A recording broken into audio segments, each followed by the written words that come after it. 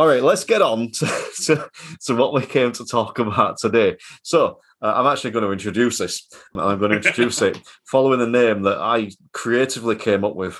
I was messaging someone this morning. I had this massive brainwave for what I could call this segment of the show, and it's going to be called The Green Room. For anyone that can see Chris's face when I said that, yes, The Green Room was Chris's idea. The Instructor Podcast with Terry Cook, talking with leaders, innovators, experts and game changers about what drives them. So welcome to the Instructor Podcast Green Room edition. I am joined by regular, I'm going to refer to you as a co-host and also a ship magnet, Chris Benstead. How are you? This is the best one yet. And today we are joined by the magnificent, and I'm going to say the word again, fabulous Bob Morton. And today I am delighted to be joined by Sarah Baldock. How are you today, Sarah? And I am joined by the ever delightful Graham Hooper. How are we doing, Graham? And today I am joined by the delightful Ian Brett, the other half of the DITC. I'm getting some awesome opinions from a whole host of people, including today's very special guest, Gareth Marchant. How are we doing today, Gareth? We speak about the goings-on, the current affairs, and we get opinions on the latest stuff and antics within our industry. There's always something going on. Today, I am joined by Richard Spires.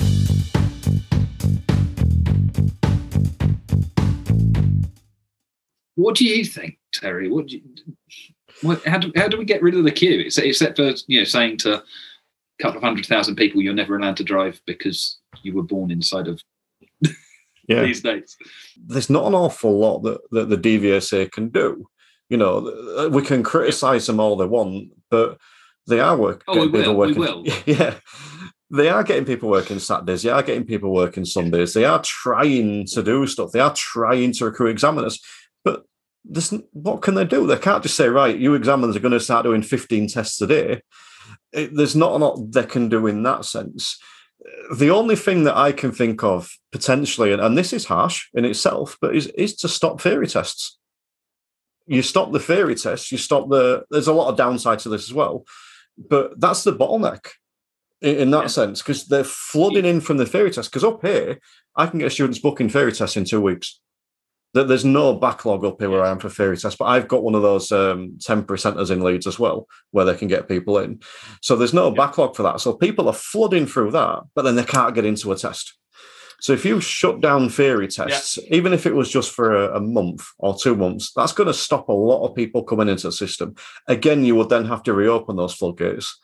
But I think that would make an impact. I think that's the only thing I can think of that they can actually do. Because even with the apps and stuff that people massively complain about, and I'm not the biggest fan of, they're still only booking tests. And if the apps weren't doing it, there would be people on it doing it anyway. Sorry, two subjects there. On the theory front, I think the theory test is potentially a positive bottleneck. And as you say, by restricting that more, by stopping them and not getting rid of them, but stopping the process to then relieve pressure on practicals. And then you're letting that kind of come through again. It separates the queue. I don't think it necessarily changes the scenario, but it definitely removes some of that pressure to clear through people who aren't successful first time. So, because that's where we often see that real issue, isn't it? You're all right. You can plan ahead for a test. I'll find you a test. But if you fail on Friday, and I'm looking at 6 months before I can get you a test, if I work really hard or use an app, and I'll come back to those in a second, I managed to get you one in 3 months. That's still trying to maintain standards, trying to work with diaries. That's still a challenge. There is no straightforward system. I was a big supporter of not extending the theory test on a societal basis. I always say you've got two approaches. You can look at things as an individual, or you can look at things as a society. And when you look at it on an individual basis, when I've got one of particularly my SEN pupils who have really struggled to pass that theory, and that certificate is coming to an end, my heart bleeds for them. It's they've tried to work so hard to get there, and they've got to retake it. I 100%, as part of the big system and the big problem, I think having those theory tests having to be retaken created a smaller version of what you're suggesting. So I think actually as the bigger picture, it probably was a better situation. And I always feel for the people on the edges of the bell curves that, they end up catering to that bit in the middle. Regarding the booking apps, I know the DVSA are desperately trying to stop them having so much control. The DVSA, if they want to move a test, they are at risk of a booking app grabbing it. So this, they take one out, and by the time they go to put the other one back in, it's gone again. And they have their own strategies inside of their system for doing it, but it's affecting them as well. The issue is with so many apps now, because it seems like an easy thing to do, and you've got people that are far cleverer than I with coding and such, creating different systems to get around firewalls and everything else that's being put in place. The problem is when there was one or two of these systems, that's all right, because they'd grab it, offer it to someone, put it back again. But now it's like the view of Black Friday in America, where you see them all punching each other in the face to try and get the cheap TV, because there's so many people wanting that one item. And because of all these systems fighting for it, that's causing there to be no availability, because it's constantly held in the limbo of the 15-minute waiting, on hold period, while you get in touch, supposedly get in touch with your instructor, see whether it's convenient with them, and then book it to make sure that you're making good use of it. Therefore, I don't like the booking apps. I think that they're a necessary evil, because if everyone else is using them, then we'll have to use them as well. But I do think that they're causing more of a problem than, And then the other one is that, for me, this would be a viable solution or step towards, is the people who've just passed their theory but haven't had a single lesson yet, booking a practical test, because they know there's going to be a long waiting list. And what they're not realizing, or at least they're not changing their actions because of, is that they're causing the backlog, because then my 10 pupils who are ready for a driving test can't get a test because all the people further back in the queue, timeline, have got tests that are holding up that.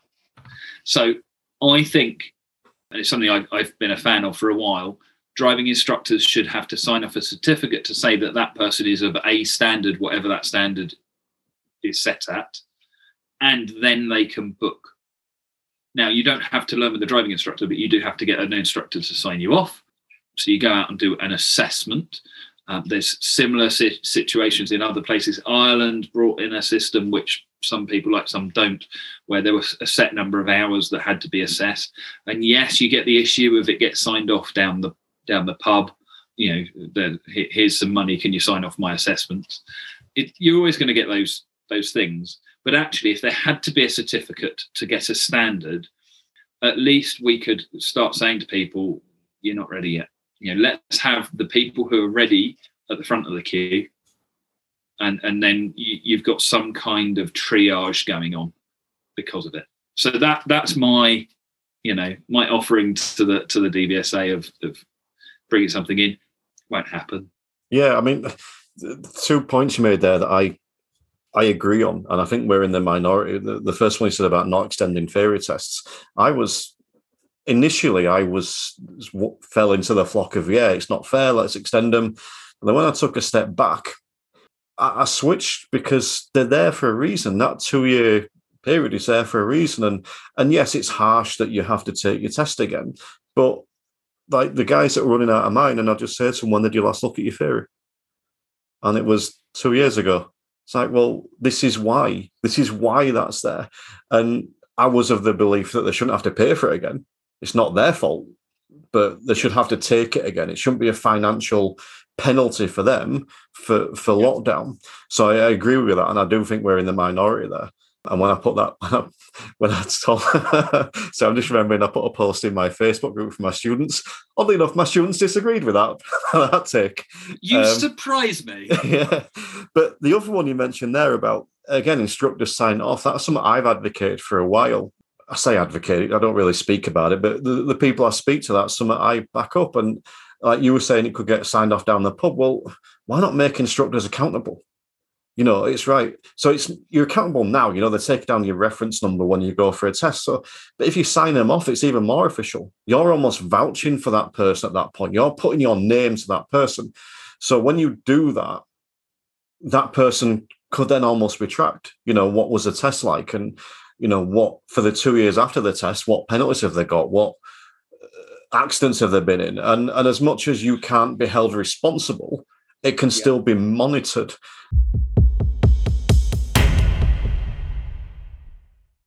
When I asked Bob to come on the show, Bob immediately had a really good idea about what he wanted to speak about, and I was really enticed on that, and I think it's quite a big one. So just before we get to Bob's idea, I just want to touch on the one that's doing the rounds at the minute, which is these drastic, dramatic price increases by the DVSA around the theory test and the practical test that seems to be getting an awful lot of negativity. So you may have detected a hint of sarcasm there. Before I give my opinion, what are your thoughts on these price increases, Bob? Well, I suppose it's multifaceted, isn't it? I mean, if you were to say to your pupils, I'm going to put my prices up by 90 pence, they'd look at you and go, why are you not making it £1? Why have we got to mess around with the 10p change all the time? I think it depends on why they're doing it, really. I mean, for me personally, I would rather put it up a tenner and use all of that money to recruit more examiners and to get the blooming waiting times down, and to perhaps make the job of examiner a bit more enticing to ADIs, because they seem to have to recruit very, very regularly. Now, that's either because people aren't staying in the job, they're not treating their staff very well, or people try it for a while and go, nah. So they need to make the job more attractive, because then ADIs might be tempted to do it. I mean, even in these times of lockdown, where instructors have been out of work for 18 months, an awful lot of them, they're not thinking, oh, I'll be an examiner. They're not thinking that. Why are they not thinking that? I maybe would if the job was attractive and I thought, oh, holiday pay, sick pay, and a decent remuneration. So I think it's inevitable prices are going to go up. And again, it's the same as in our industry, is it not? Demand is outstripping supply. Yeah. That's when the price goes up.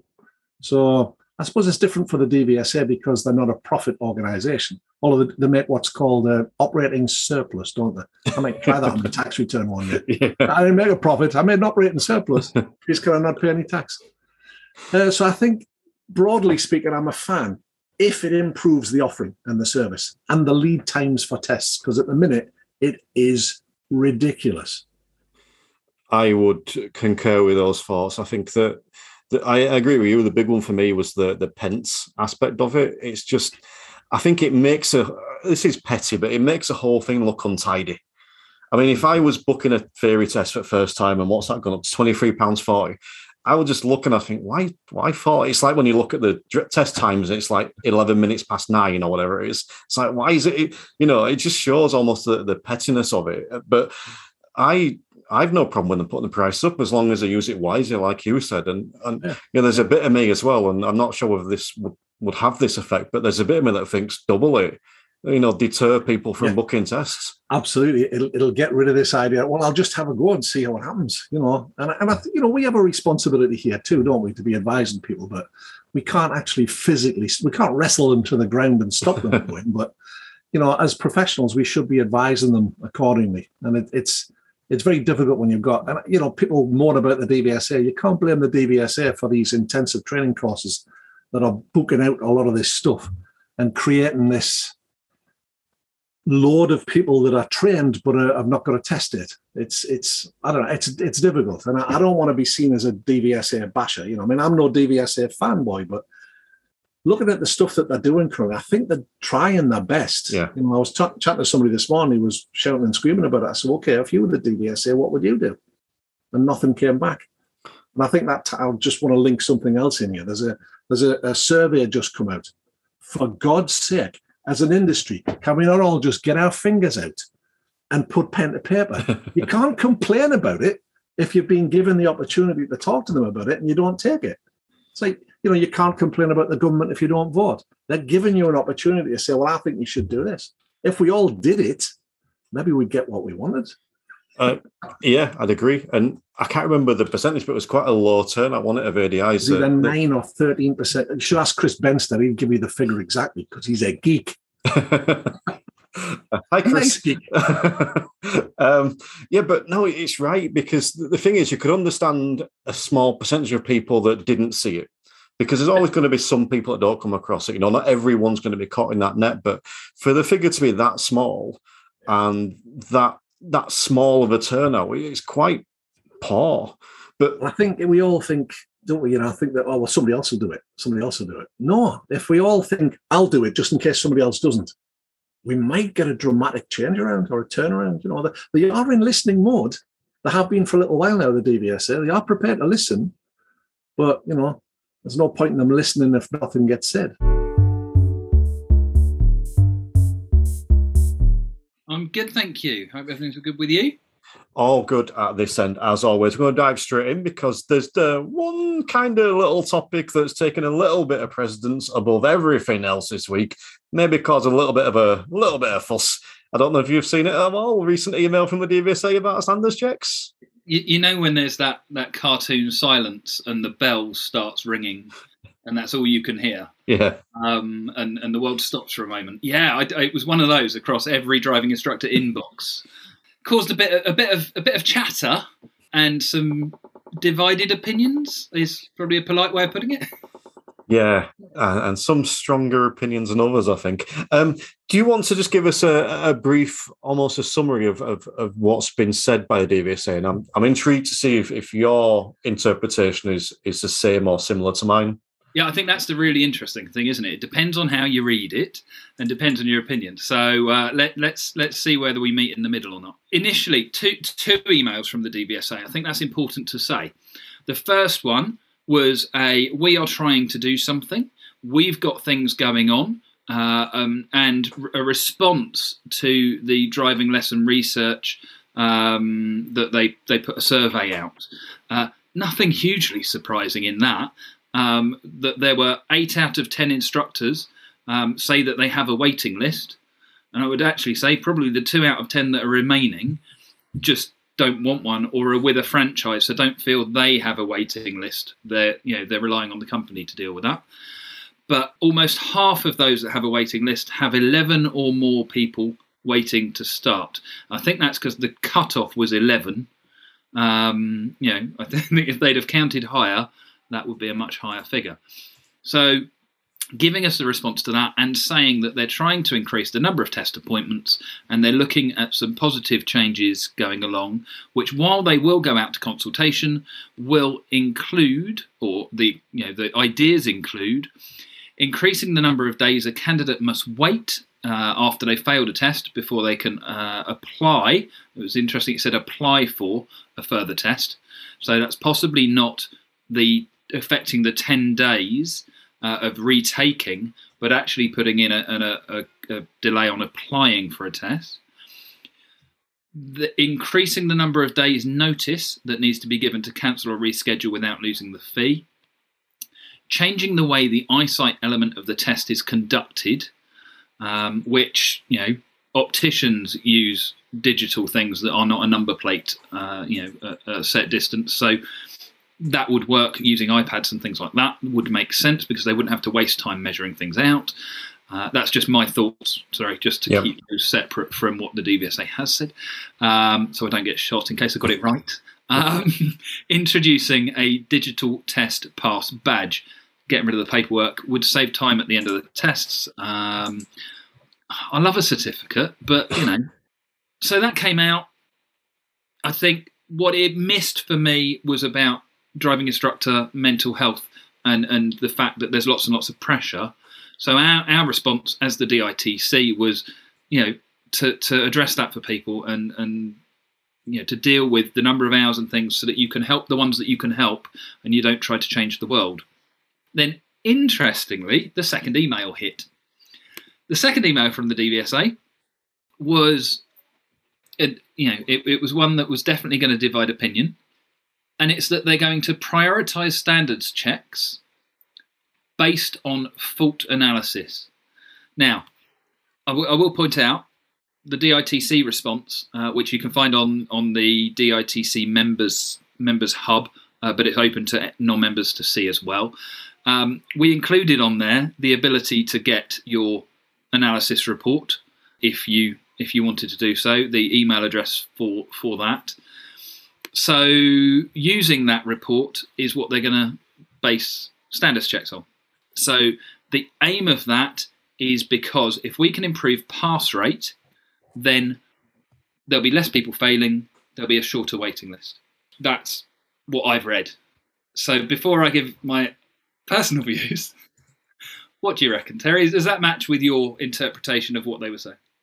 Pretty much. Yeah, the stuff around the learner, again, we'll come back to the opinions on it in a second, but the stuff around the learner, yeah, I concur with that. Around the stuff they're doing for instructors, yeah, it just feels like, yeah, that's what they're doing. One of the ways that they can reduce or get through tests quicker is to make sure people pass first time. And they've gone, how can we make sure people pass first time? Let's improve the standard of driving tuition. And how can we improve the standard of driving tuition? Well, let's target the people that aren't presenting high quality learners to test and throw them into standards checks, essentially. If you remove the emotion from that decision, makes sense. Mm-hmm. You know, and I think we then worry, what if we're one of them? What if we're one of those that are in that list? Because I don't think anybody enjoys a standards check or wants to have a standards check. I think there's those issues there.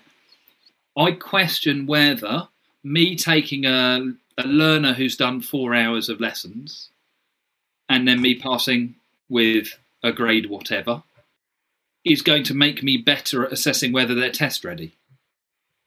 So I don't think it's hitting the right nail on the head. I think the point is really good. I have to say, it felt a little bit like they're pointing fingers and saying it's our fault again. But I don't think it's solving the issue. I've got ideas as to how I would address them, which we will be feeding back to the DVSA. Happy to share them with you. But what do you think? Was it a finger being pointed, or is it a valid point that we need to step up to? I feel like I might need to make an apology in advance because I feel like there may be a little bit of a rant coming on here. But hold your breath. Our industry has taken an absolute kicking over the past 18 months. It's taken a kicking in terms of reputation. And by that, I'm not just talking about instructors, I'm talking about the DVSA's reputation. You go on, anytime the DVSA posts anything, look at the comments, it's all insults from the public. You know, there is no good reputation coming out of this pandemic. There isn't. It's taken a kick in financially. That goes to instructors. And yes, I'm putting myself in that category. There are people that are still suffering the ramifications of the past 18 months financially now, and I include myself in that. And yeah, I'm holding my hands up to this as well. If I'd have been in a better financial position pre-pandemic, I'd have been in a better financial position post-pandemic. But there has been a pandemic that has affected negatively a lot of people, that have crippled some people. People have lost their jobs. People have quit their jobs. People have changed jobs. People have lost families. People have lost lives because of this pandemic. And it's affected our industry, in my opinion, more and worse than a lot. So the industry has taken a massive kick. And even going back to last November when we had that second lockdown, that so many people didn't have to lock down for. But as instructors, we were told not to work. And that was November. We were told not to work in November while hairdressers and those stayed open. So at that point, it was another bit of a kick in. Now, again, I'm taking personality and, saying taking emotion, I'm clearly not taking emotion out of this. I can feel it rising a little bit. But we're taking sort of the opinion out of it in that I'm not saying whether we should have worked or we shouldn't, but we weren't allowed to and others were. Within all that time, we've also had the infighting within instructors, arguing over whether to wear masks, arguing over whether to go to work, arguing about tests and what we're doing and all this kind of stuff. So just in the past 18 months, we've taken a real kicking. Even when we've come back, who was the front line that's had to deal with this backlog? It's not the DVSA, it's the instructors. You wrote, I don't know if it was yourself or someone else from the DITC, but wrote a brilliant comment the other day talking about it being like a woodpecker, chipping away at you constantly. Yeah, and that's what it is. You've got it you switch on social media as an instructor, even if you haven't got messages, you've got comments, you're seeing it constantly. We're taking that constant kicking. You've mentioned about mental health before. It is draining. It really is. And then you'll look on one Facebook page and you'll see some instructor who's doing brilliantly. You know, they've done something over the pandemic that's helped them financially, and brilliant. That's not me criticizing them. That's me praising them. But that's hurtful for the people that haven't, in the sense of, oh, I should have done that. Then you'll see someone else that's struggling worse than you are. And then you feel empathy for that person. And I feel that, and the DVSA look at it from day one. Don't take them if they're not ready. Don't take them if they're not ready. That puts us in that position again. So it's another element of us being in that position of taking a kicking, because we can't put a test back 4 weeks like we used to, or 4 or 5 weeks. We can't say to someone, actually, you can see the pressure of this test is just starting to get to you. We need to do a few mock tests, or we need to put you in different situations. Let's go practice it. We can't do that. We either say to them, no, you're going for it, or you're taking it in 6 months. There's no in between. So it's all the pressure and the kicking. And then the DVSA have now come out and said this, exactly like we just said about the standards check. And it's another kick into instruction. Like you said, there is an element there of, this is your fault. There's an element of that there. Now, flipping that around, as much as I wholeheartedly believe everything I've just said, I actually agree with it. I think that they're right to do it. But there needs to be something else there as well, something else to support us. And you mentioned some other ideas. One, I'm just going to, just top of my head now, I haven't actually thought of this before, but just as I'm speaking, why not send something out to every learner by email 10 days, 2 weeks before their test? And it's somewhat like a survey where you have to go through and tick every box to say that you have completed parallel parts, you have completed dual carriageways, you have completed whatever it is, that there's full syllabus. I am confident I have done this. Now, they can't, if they don't reply with that in 5 days, they lose a test slot. Now, all right, of course, every learner could bullshit that and just go and take whatever they want. Of course they could. But it's showing them where that responsibility lies. It's showing them that you have to be able to do this stuff independently. It's not just down to us instructors. It's down to you as a pupil. Why not do something like that, or something, as well as saying, instructors, get your act together. Yeah, we've got the stick but no carrot, haven't we? Yeah. And as I say, I don't think it's addressing the issue. I love your idea, and I'm now stealing it. So if I can get it in writing to the DVSA before you can get this broadcast, I'm happy. So that will happen. So you haven't seen my typing skills then, like you used to be. So I think that's great. The one that I've been pushing for a long time, pre-COVID, was that you need a certificate from an instructor to show that you're test ready. Now, it doesn't mean you have to have lessons. So it might just be that you have an assessment slot, and then the instructor said, yes, you're at the standard at which I think you can apply for your test. It makes us trackable. We're giving that permission. It means that there's a cap there, because otherwise, you know what happens. We say no, you're not ready, and they say, well, I'm going to take it in my own car then. So we've got instructors that feel, do you know what? I'd rather that the examiner went out with dual controls. So we'll do it in my car because there's a bit more safety to it. You've got the other instructors, and I'm not saying any of these are right or wrong. You've got other instructors that say, no, you're not doing it. So they end up taking it in their own car and then go and pass it with a clean sheet, which I've had happen. And it proves that you're wrong and ruins your reputation. No, it doesn't. What's happened is they've taken on board all of those faults you pointed out, and then they've gone and worked on it. And brilliant, that's what we've asked them to do. But it's given them that focus, and some of us need a deadline to get behind something and get the job done. And we have nothing in our industry to look forward at or post-test at how people perform. Everything's test-focused. And we're being told don't be test-focused.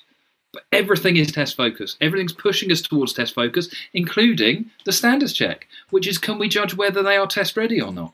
And it doesn't even do that. It says, can you deliver a half-decent hour inside of a set of criteria which is limited? And I love the standards check criteria. I'm not knocking it.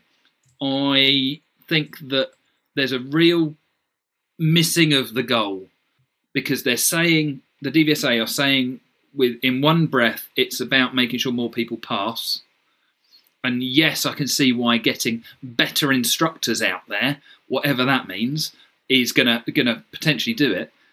That depends whether the standards check does that. Does it make instructors better, or does it just target ones that don't deliver well under test conditions, with an examiner sat in the back watching a lesson? It's arguable.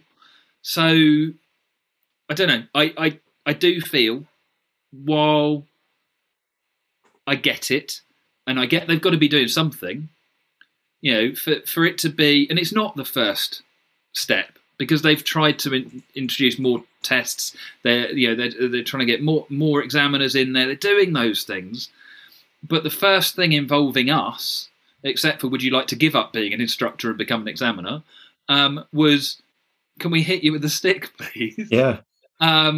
If we don't think you're good enough, and that not good enough is going to be inclusive of instructors that teach pupils with specific needs. Pupils who teach instructors that teach pupils with high anxiety, who don't perform well at tests. Now, if I specialise, which I do, in dealing with people with conditions and without conditions who just struggle with these things or are undiagnosed, I'm going to be in that percentage.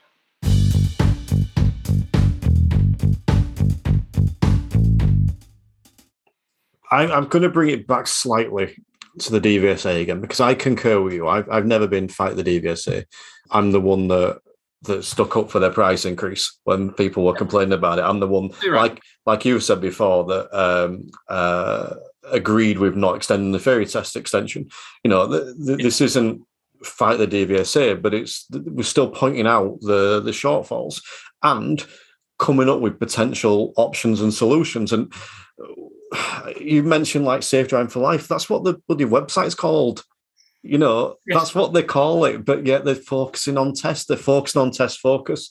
But there are some positives coming out of this, and it's not the biggest thing. But one thing I did like was this thing of the engagement call that they've mentioned. Again, hopefully we'll get a bit more information about this and what they've said. But 8 weeks before your test, you can optional, I suppose it is, but you can have that engagement call. I like that idea. Again, it depends what it is. If it's 30 minutes of an examiner whittering onto you, just telling you A, B, and C, you will do this, you will do this, you will do this, then no, nonsense. But if there's going to be an opportunity for you to actually speak to the examiner or whoever it is that's speaking to you and actually engage and ask questions rather than just be told stuff, then I think that could be not necessarily a game changer, but a big step forward potentially. I think that could potentially be better than the standards check. Yeah. Why don't we start with that and then escalate? Why don't we have, and it would be better use of examiners' time, arguably, because you could have that half-hour chat. You could fit twice as many of those into the day. We can get twice the improvement of saying, it's a little bit like I did fleet assessments a while back for a company, and the first thing was attitude. The first thing was, were they there wanting to learn and were they happy about it, or were they out going, you can't teach me anything? And my favourite was a Polish guy who didn't check his mirrors for the first 10 minutes. So I pulled him over and had a chat, and he went, I'm sorry, but I'm going to have to correct you. You don't understand. Smile on my face, thinking, okay, what are we going to get now? He said, I'm a juggler. I've got really good peripheral vision, so I don't need to check my mirrors. So after I spent the next 10 minutes laughing, he realised that he was going to have to check his mirrors. So it depends on the attitude. You've got to be on board. So if we've got people, I think it's a shame that it's voluntary, and you get the choice in that.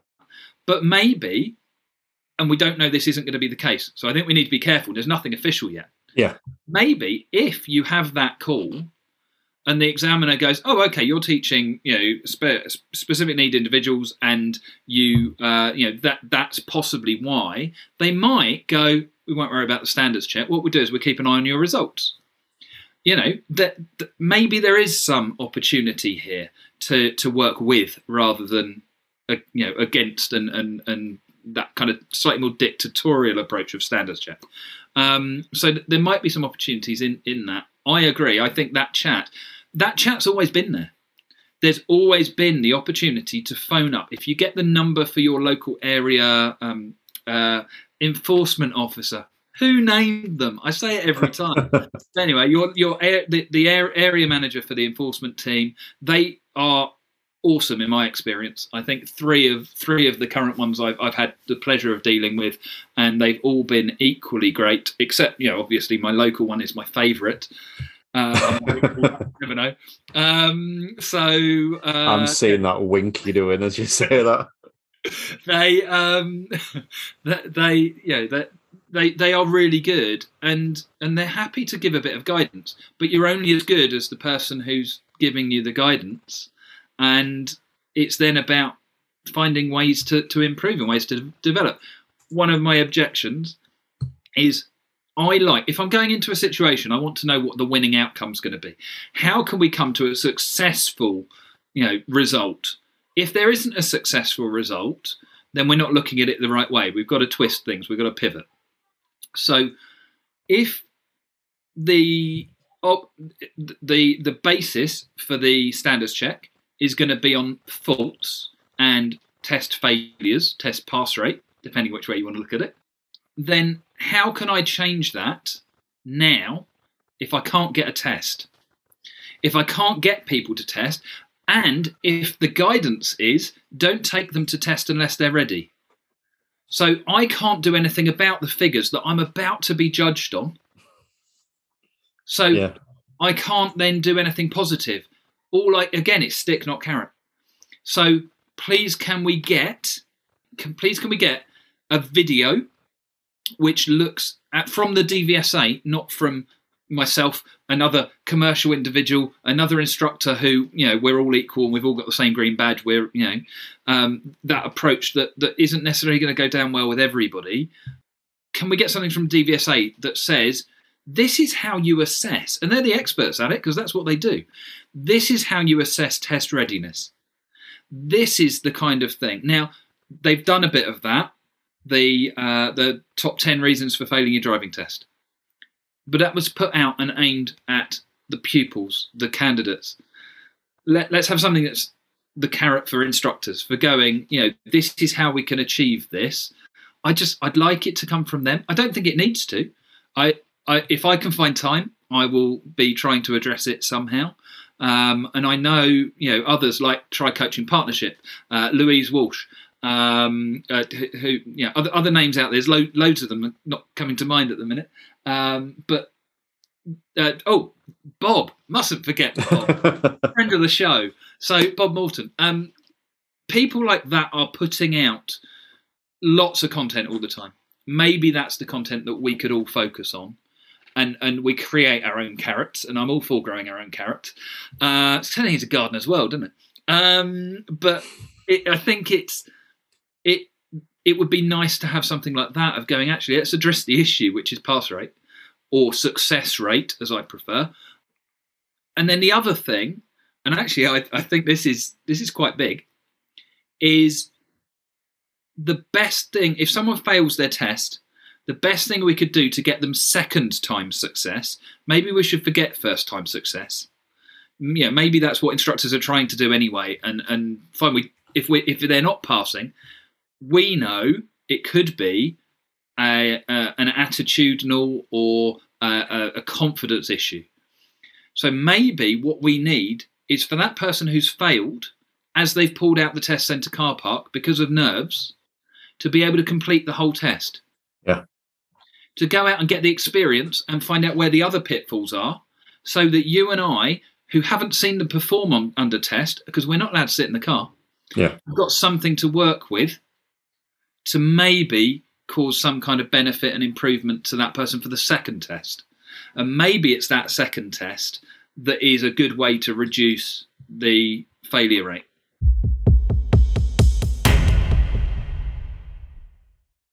I consider myself to be a very positive person. I always look for you spoke about this before, I look for a solution rather than just complain about the problem. I've always, yeah.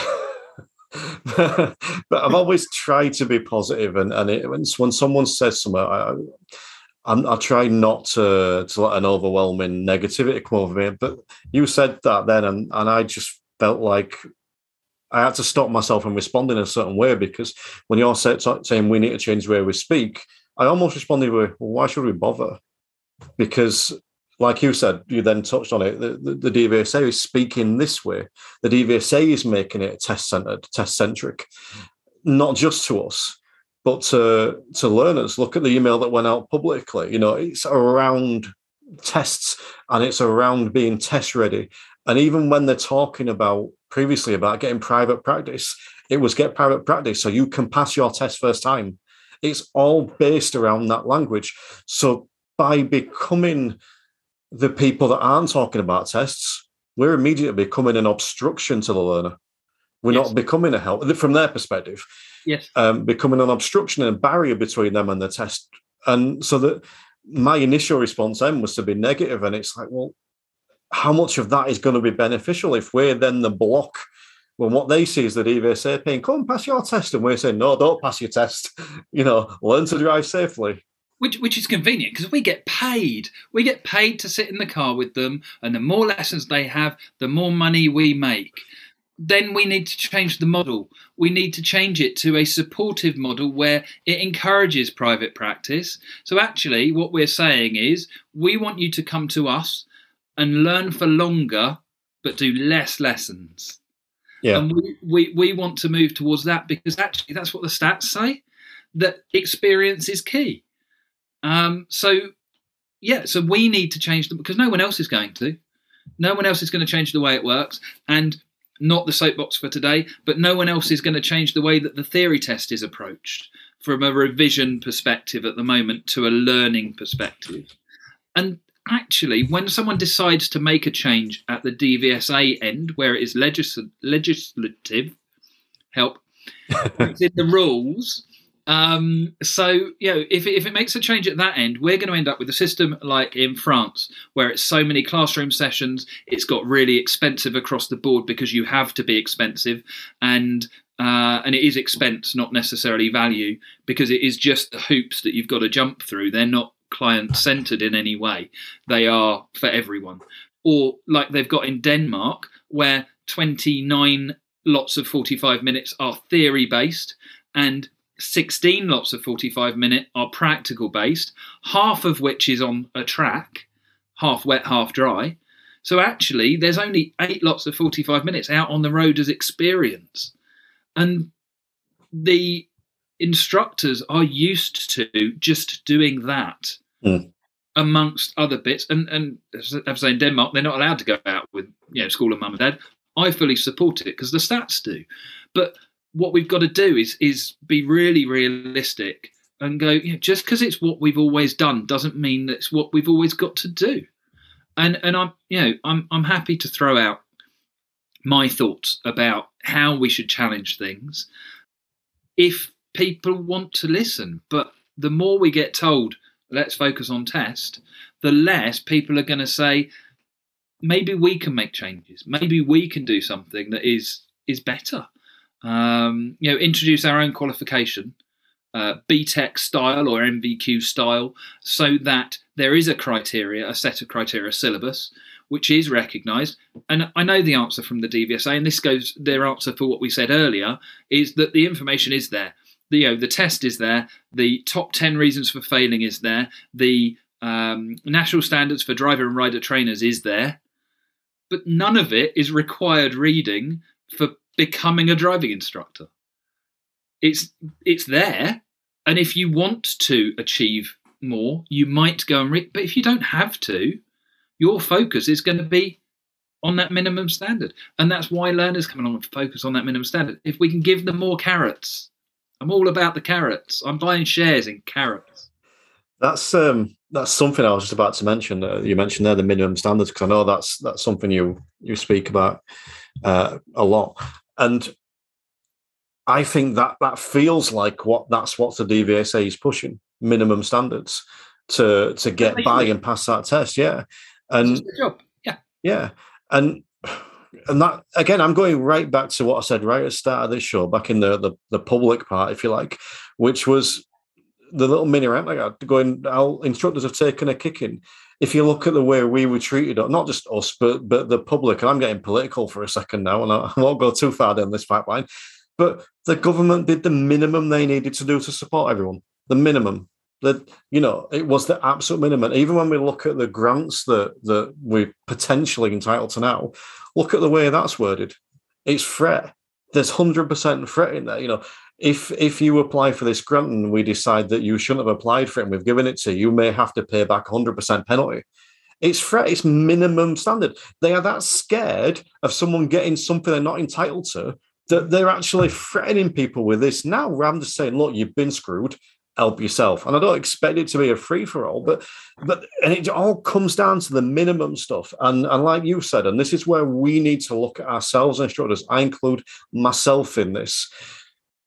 Am I providing minimum standards? Am I doing enough? If I'm getting dragged in for a standards check because my pass rate is that low this year, am I worthy of being dragged in? Should I be dragged in? It's up to me how I look at that. I can look at that as, woe me, I work with people with nerves, work with people that suffer with panic attacks and anxiety attacks and all this kind of stuff. I don't deserve it. I'm going to, you know, feel sorry for myself and sulk. Or I can look at it from the perspective of, right, well, maybe there's something I can improve of. Because if it isn't me and it is the student failing the test and I'm doing my end right, well, that'll be reflected on the standards check anyway. Yeah, totally. And I think what I would like to say, partly in case, you know, the Lords and Masters DVSA do decide to listen, as they're really interested and they do, you know, they do want to keep in touch with what's going on out there. And if you send me a copy, I'll send it straight to them. And you know, if they do listen, we agree, I think, with what they were saying. Yeah, we disagree or don't like how they were saying it. Yeah, I think that's the key, and I think therefore we want more positive in there. It's a bit too finger pointing, it's allocate. What's the point in allocating blame? It was a pandemic. It was a bloody virus. There's nothing we can do about it. You know, not inside of the immediate. So let's work together to dig ourselves out of that hole, rather than start shoveling it into someone else's hole.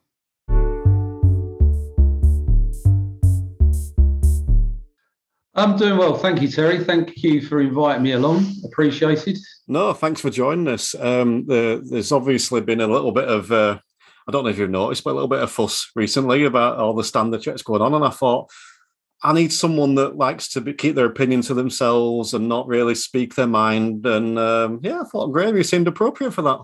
Yeah, thank you. Yes. I might have one or two things to say. I don't think I'm going to... I'm already considering not being Mr. Popular, but then nothing changes. I'm happy to discuss whatever you want to discuss about the new furore that seems to be happening. I mean, just for anyone that's been living under a rock, any instructors that have been living under a rock, basically the DVSA they've set some criteria out, which we can potentially go into more detail on, but they've set some criteria out and said that if you're not reaching this criteria as an instructor around driving tests, then you will be issued with a standards check. That's the basic premise of it. I know there's been a few little wrinkles around that, but I'd just like to get your initial thoughts on that. My initial thoughts is what's there is sort of nuances that are, but overall, what's wrong with it? What's wrong with targeting people who are performing badly? I think I'm going to go and say, and I said this to someone the other day, and I blame my mother, without a doubt. And I don't, there's no higher authority in the world than my mother, and probably not in the universe either. But she said to me growing up, she said, son, life ain't fair.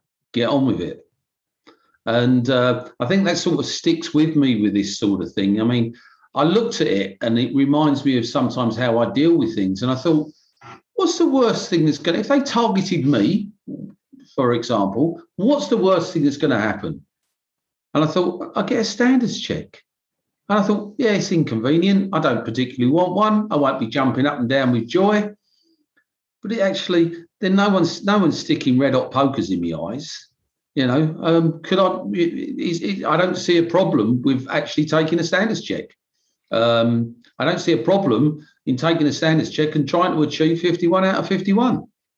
I'm actually, I suppose, someone who thinks that the National Driver Rider Training Standards are pretty damn good on paper. Yeah. On paper. So, yes.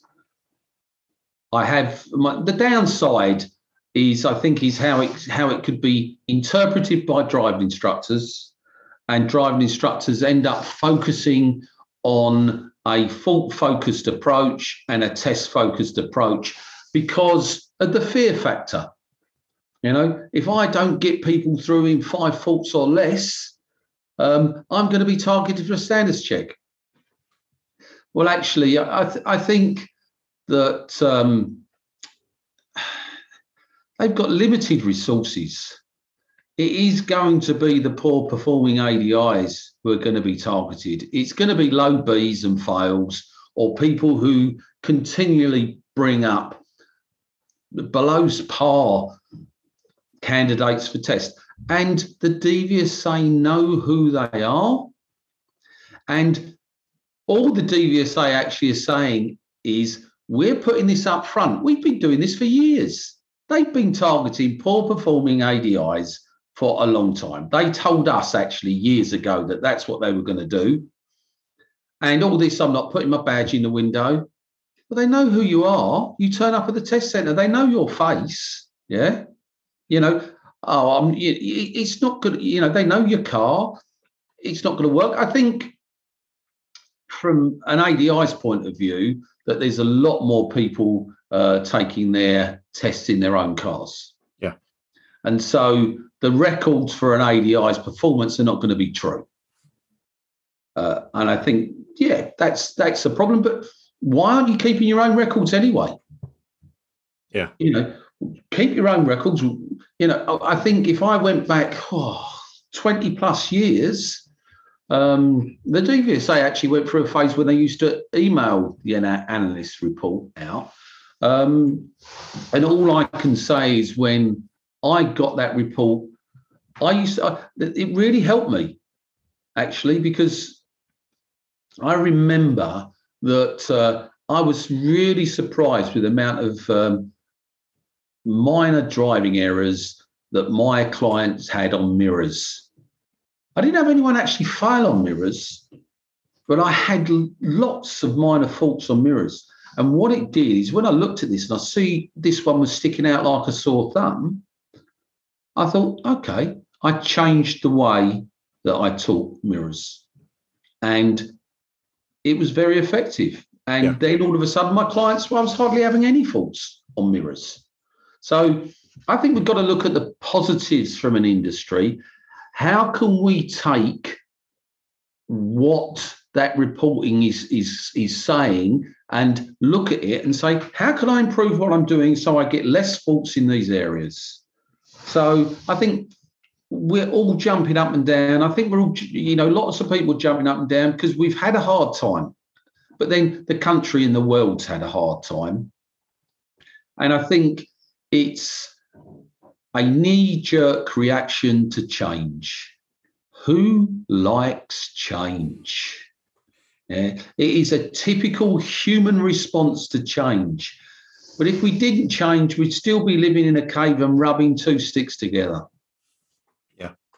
So let's move forward. Let's make this, if this makes us, and there isn't any evidence yet, will it make us more professional? Will it make us bring up clients of a better standard? If that's the aim, we should be backing it. Yeah. If that's the objective, to actually improve the standard of driving in the UK, and that we're actually, and actually, Terry, the secret to this the secret to actually getting great test results is to focus your training on post-test environments. And when I say that, that's about making sure that people, and it is safe driving for life. It is the higher levels of the goals for driver education, not the bottom levels. I mean, and it all seeps through, but, the ability to move a car and mastering traffic situations, that happens naturally. They learn that. Journey planning and how their personality and how their emotions affect their driving is where we should still be focusing with our driver training, because the number one reason I hear ADI saying that their clients failed the test is nerves. Well, if you're helping people to cope with their emotions prior to the test and also being able to cope with their emotions after the test, then we're doing safe driving for life. I mean, my concern is that, they failed because of nerves. My concern from a road safety point of view is this person fails because of nerves on a driving test and they make a serious or dangerous error. What happens if they have a nervous episode when they're out on the road? What is the consequences then? If they're nervous before they take the test, their nerves going to disappear? I know that we all, every single one of us, have a little bit of nerves when we go in for a test, but it does mean you're alive.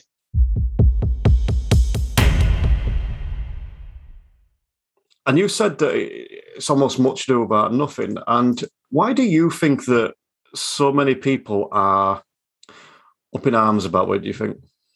I think it's the way it's been done, isn't it? I think it's it feels like we're being told off. It feels like we're the problem, we're to blame, and we've got to sort it out. And I think that's probably what's upsetting a lot of people. And I can understand that. I really can.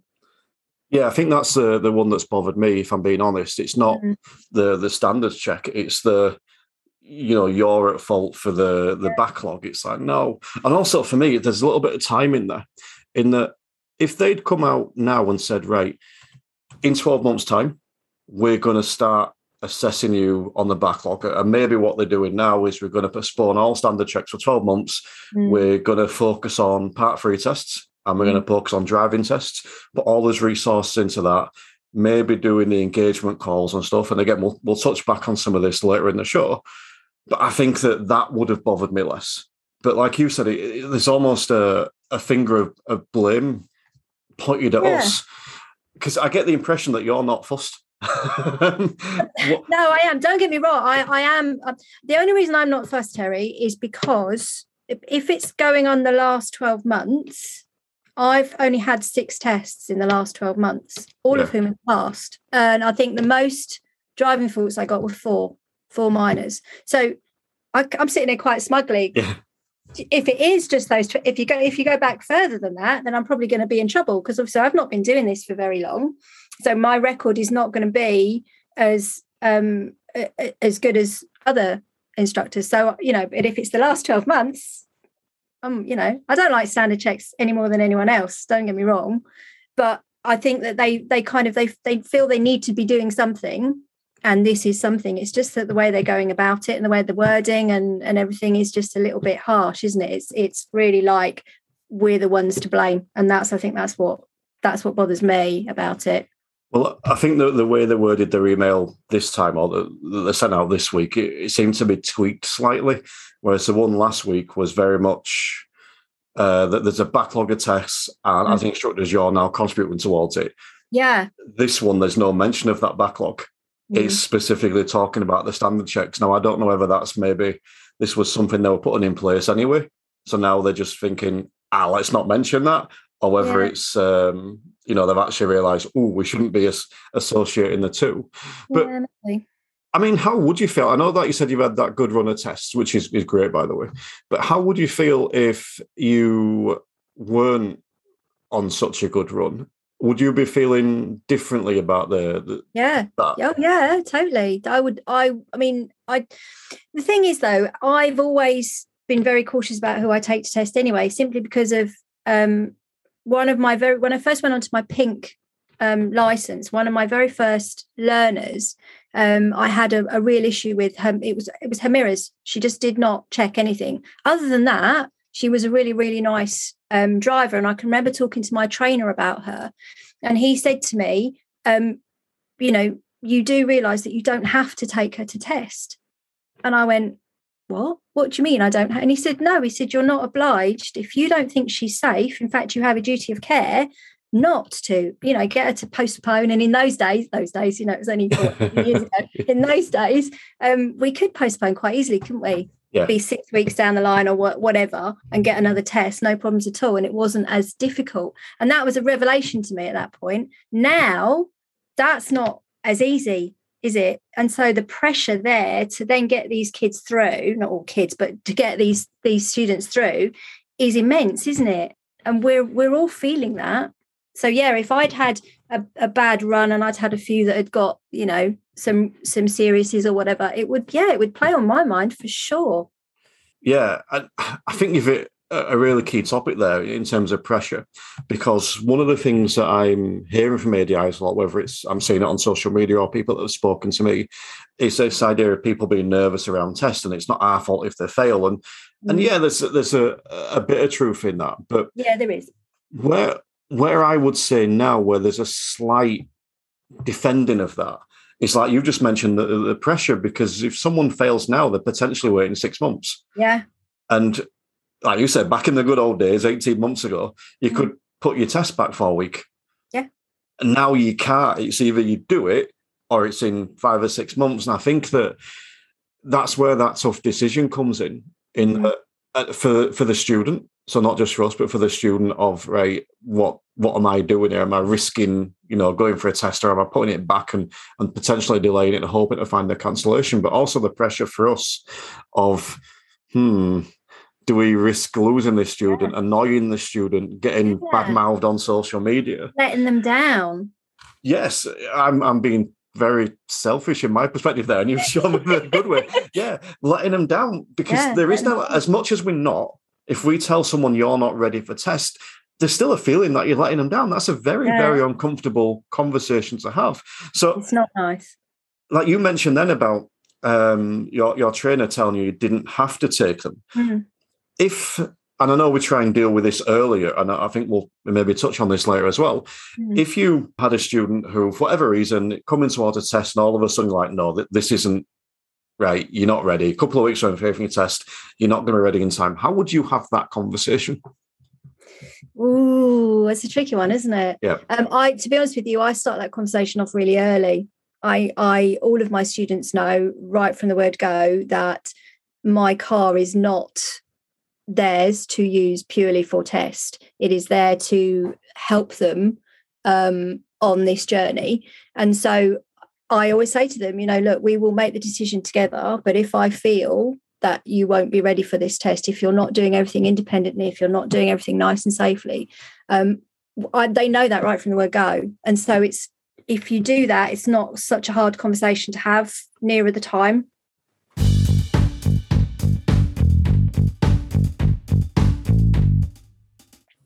So in essence, I understand the premise of where the DVSA are coming from. They want to reduce the number of tests taking place so they have less demand on their resources for the number of tests to take place. And I've always called them bean counters, right? Primarily, they operate on beans, and they need to be able to count beans. And the means by which they count beans is through a badge being displayed on a test, so they can gather statistics from that badge being displayed. And then once they've got statistics, they then can base things they want to do because they have statistical information to base it on, regardless of the strength or the objectivity of those statistics. So that's kind of what this is making some degree of sense. So the biggest problem I have with it is not the fact they're trying to monitor instructors, but the methods by which they are trying to monitor them. And I have always said that candidates on test have to have a degree of responsibility for what they do. Now, yes, we have an influence on what they do because we train them, But when they get into that test, we have no control over what they actually do. And there are so many variables in a test, whether it's because of where it is, the time of day it is, the standard of the candidate, the emotional state of the candidate, how the examiner interacts with that candidate can make a difference on the day. There's so many variables. And to say that's an objective measure of what I do, to me, is kind of, it just doesn't make sense to me. It just doesn't make sense to me. Whereas I'm an advocate, most people probably wouldn't like this, of more standards checks, not less. Because actually, I think if you want to know what I do, see me do it. Yeah. See me do it. You've said a lot of interesting things there. I definitely want to come back to a lot of them. But I think that I want to touch almost on the last thing you said there, in how it reflects on the person, how the test results reflect on a person.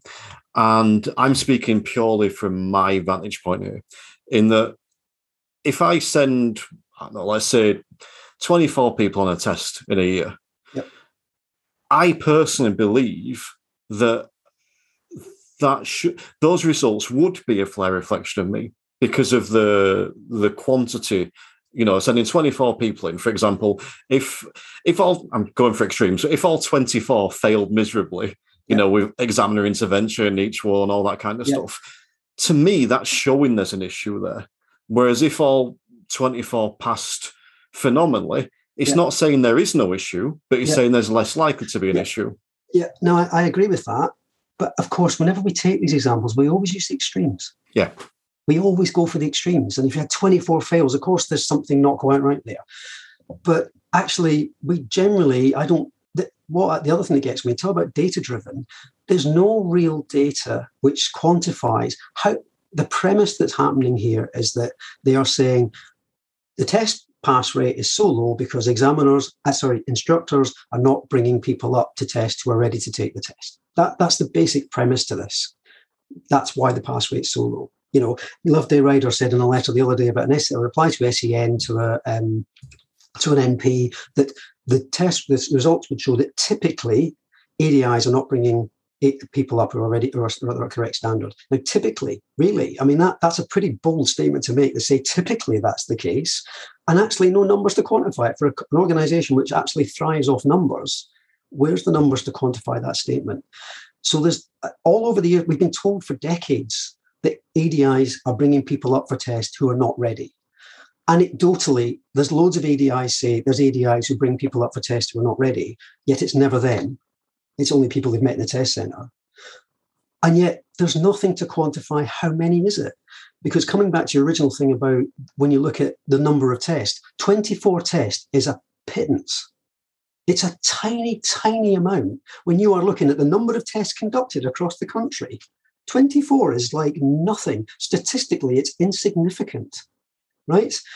And when you've got that few tests, 2 candidates completely screw your averages. If you have a couple of people who have an absolute, a made it with the test, which can happen, there's your averages gone if they happen in the same 12-month rolling period. So whilst from an individual perspective, we think, with 24 tests, that was good. But actually, when you look at it, they're talking about averages across the country. It's absolutely tiny. So then you're talking about a really, really small statistical number. And I think as ADIs, we're insular. We live in our own little bubble, and we think our world's the major world. But actually, it's so small from a statistical standpoint. And that's the other problem I have with the stats generally, because it takes a very small number to completely upset a very small number in terms of stats. And while we're fine, and so much of this is about, it won't affect me because I know my numbers are fine. Well, I know it won't affect me because my numbers are fine. I'm not actually bothered at all about the effect it will have.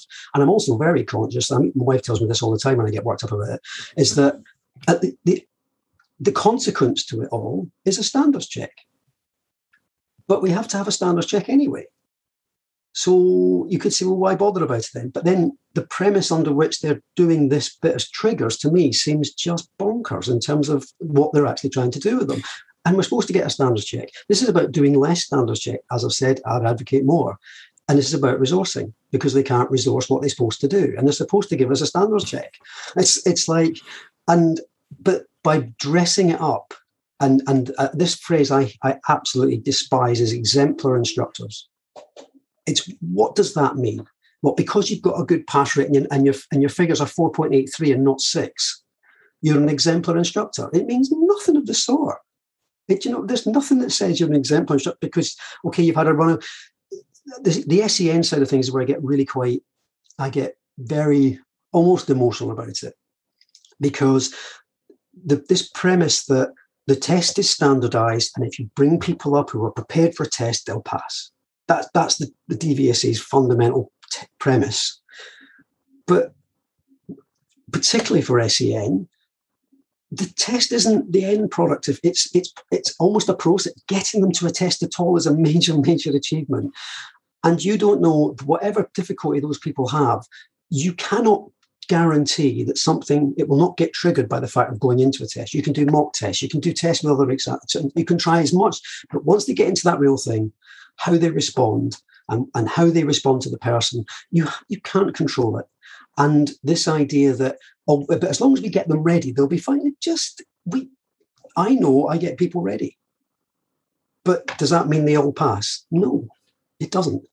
But I get, although we can't quantify it, as I said, there's no numbers to it, these the instructors who are bringing people up who aren't ready, they've been talking about them for decades. But what have they done? And where are the numbers to quantify it? And if they really know who they are, and this is one of the things where we might get on to taking the badge out shortly in terms of the badge not being in the car, but when they said if the badge was taken out strategically, they would use local knowledge to identify those instructors. Well, if they can use local knowledge to identify those instructors, why can't they just use local knowledge to identify the instructors who are bringing people up who aren't good enough? I think we agree on more here than I probably realised to begin with. Again, what you say makes a lot of sense, and I think I agree with it in a large part. I think that, and again, for a moment, I'm speaking on a personal level, not a broader level. Sure. For me, it's all about personal responsibility. And you mentioned before about instructors having anecdotal evidence about other instructors sending people not ready for test. I saw a question posed on Facebook the other day that was one of the best questions I've read on Facebook. I really commended it, and I've forgotten the exact wording annoyingly, but it was something along the lines of, would you let all of your students who passed the test take your family out in their car driving? And it really made me stop and think, because when I stepped back, I thought, I think there's a few I wouldn't. I think there's a few I wouldn't want to drive my wife and stepson about, even though they've passed the test, which then obviously made me rethink my standards. So when you're saying it's anecdotal evidence, 99.9% of ADIs, yes, of course, you're like, no, not me. Well, I'll hold my hands up. I think this year I probably have, when I look back now, sent a few people to test who weren't quite ready.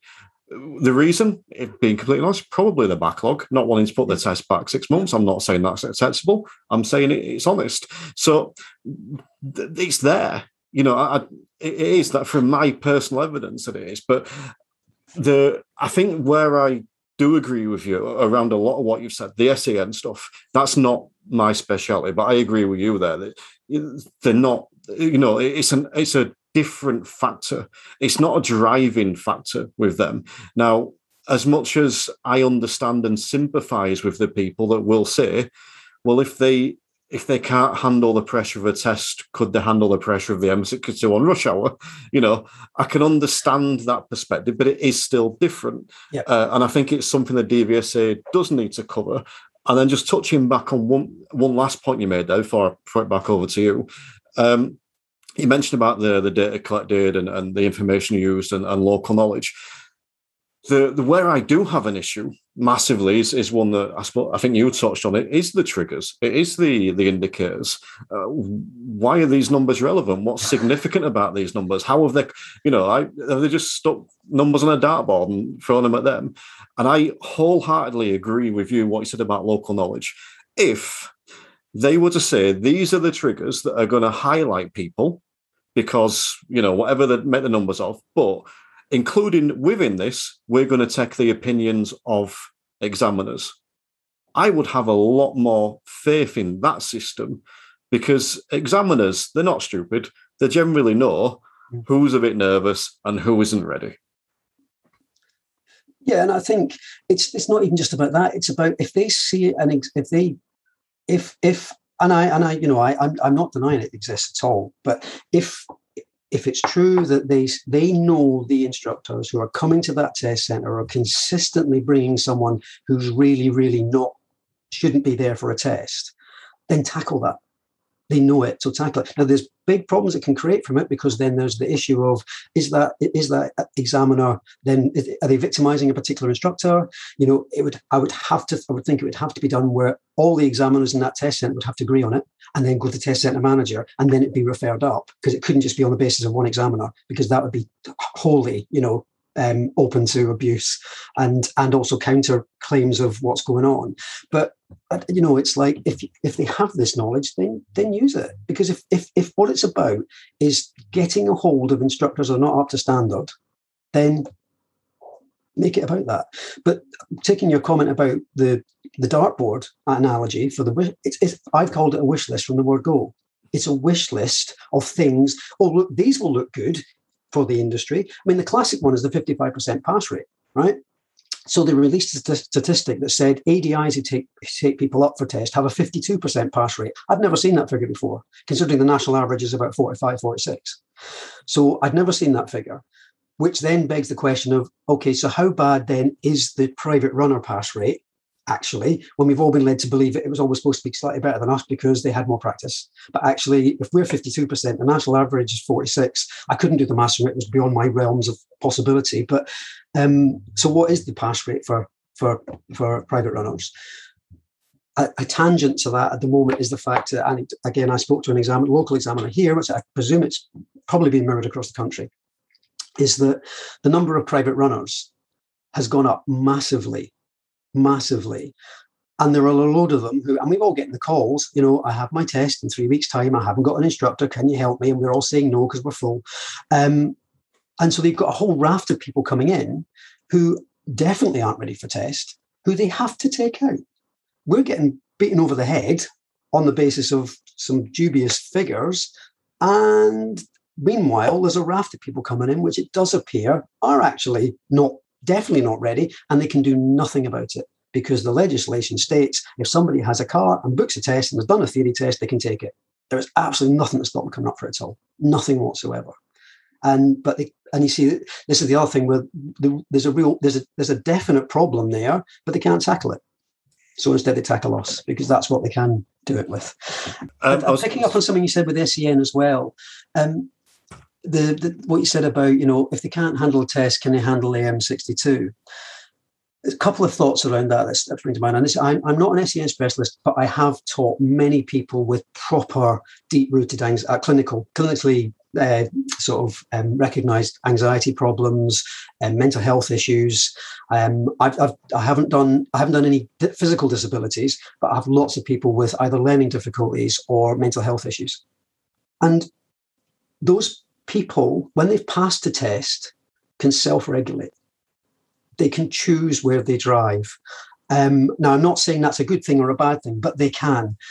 And a test, I think, for many people is different to most other driving situations you're in.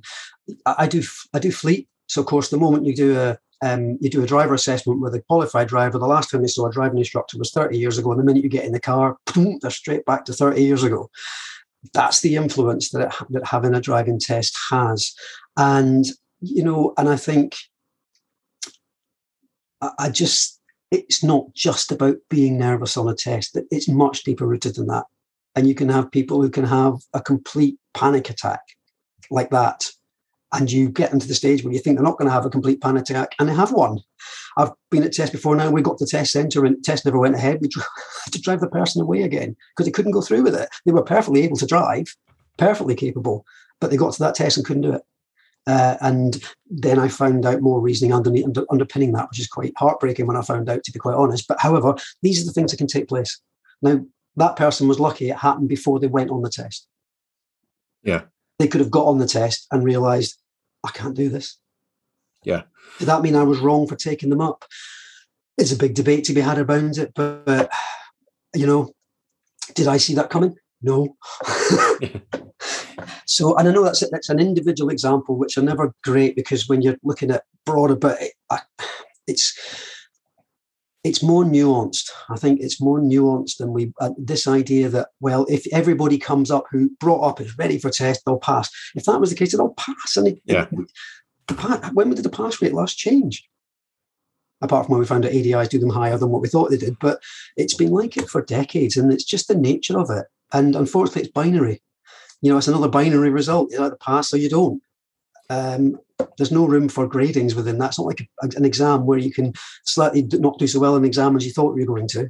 It's one you just, either you do or you don't. I think it's not something I'd considered before about the idea of self-regulating, because it's something that, that I do. I think about it on a much more smaller scale. Where I am live in Bradford, there's a particular roundabout that, if anyone listens to this knows Bradford, they'll know 5 lanes end roundabout, which is notorious in that it's the worst laid roundabout in the world. There's no signs there, and everyone does what they want. It's like the Bradford version of Spaghetti Junction. I generally avoid it because I'd hate it. Mm-hmm. Now and again, I go back and I do it just to keep my fresh, and I'll always take my students there because I think, always if you can do that, you can do anywhere. Yeah. But I generally avoid it. That's me self-regulating. And like you said, with SAN students, they might think, do you know what, I'm going to set off 20 minutes earlier to get to where I want to go to avoid this particular junction because I don't think I can handle that today. So I think that's a really good point in comparison to a test where they can't self-regulate. They can't regulate everything. They're totally controlled in what they're doing and where they have to go. Now, it has to be like that. You have to have a test, and you have to have something that measures. And for me, the test, it kind of brings on to how I approach the test. And my view towards the test is it's incidental. It's incidental. It's not the end product. It's not what we're not aiming to achieve. It's a safety check to make sure that person has got to a standard at that particular point in time that says, yeah, they're safe to go out on their own.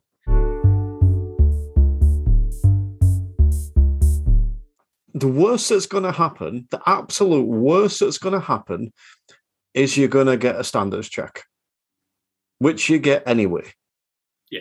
And I think that I mentioned before about, are we making too much of a big deal out of this? Are we right to talk about it? And I half think that we're wrong to talk about it. And I realise I am, but I half think that we are but there are, as you said, you're getting a lot of calls, and how much we've seen online about this, it is bothering people. And it's really, really easy to be flippant and say, you'll be fine, you'll be fine, you'll be fine. But that don't help anyone. We need to sort of be realistic about it. And there are people that are genuinely panicking. There are people that are worried and thinking about quitting the profession. There are people that have taken offence to this. And every one of them is entitled to their opinion. Anything I say now is an opinion. It's not I'm right, you're wrong. This is how I feel. But the way... Because I think I've said before on this show that I'm probably I haven't got my crystal report yet. I tried going for it, then there's a problem on the system, and then screw it, I'll come back to it. But I've worked out myself, and I'm probably ticking three of them boxes, just. But then, well, I'll get a standards check. Well, that's what I get anyway. And if during that standards check it's perceived that there is something poor about my training, brilliant. That gives me something to work on. If that happens 3 times, then not so brilliant. But that's up to me. That's up to me to fix. I think that for anyone that is worrying about this, it's one of those things where there's only one thing that you can do about it, really, and that's work on you. So work on you by working with your pupils. Work on you by getting extra training. That's one of the problems, though, isn't it? Because that's one of the divides you're seeing on Facebook is, are they our results or are they the pupils? The circle of influence and circle of concern. If they're the pupils' results, we can't do anything about them. That's not going to work for anyone. It's not going to help anyone. That's going to be burying your head in the sand and going, it's not my problem, until they bang on the door, and then you've got to go through the stress. And whoever you are, there's a stress to it because we can lose our job from it. It's part of a process that could be really negative. So you've got to own it.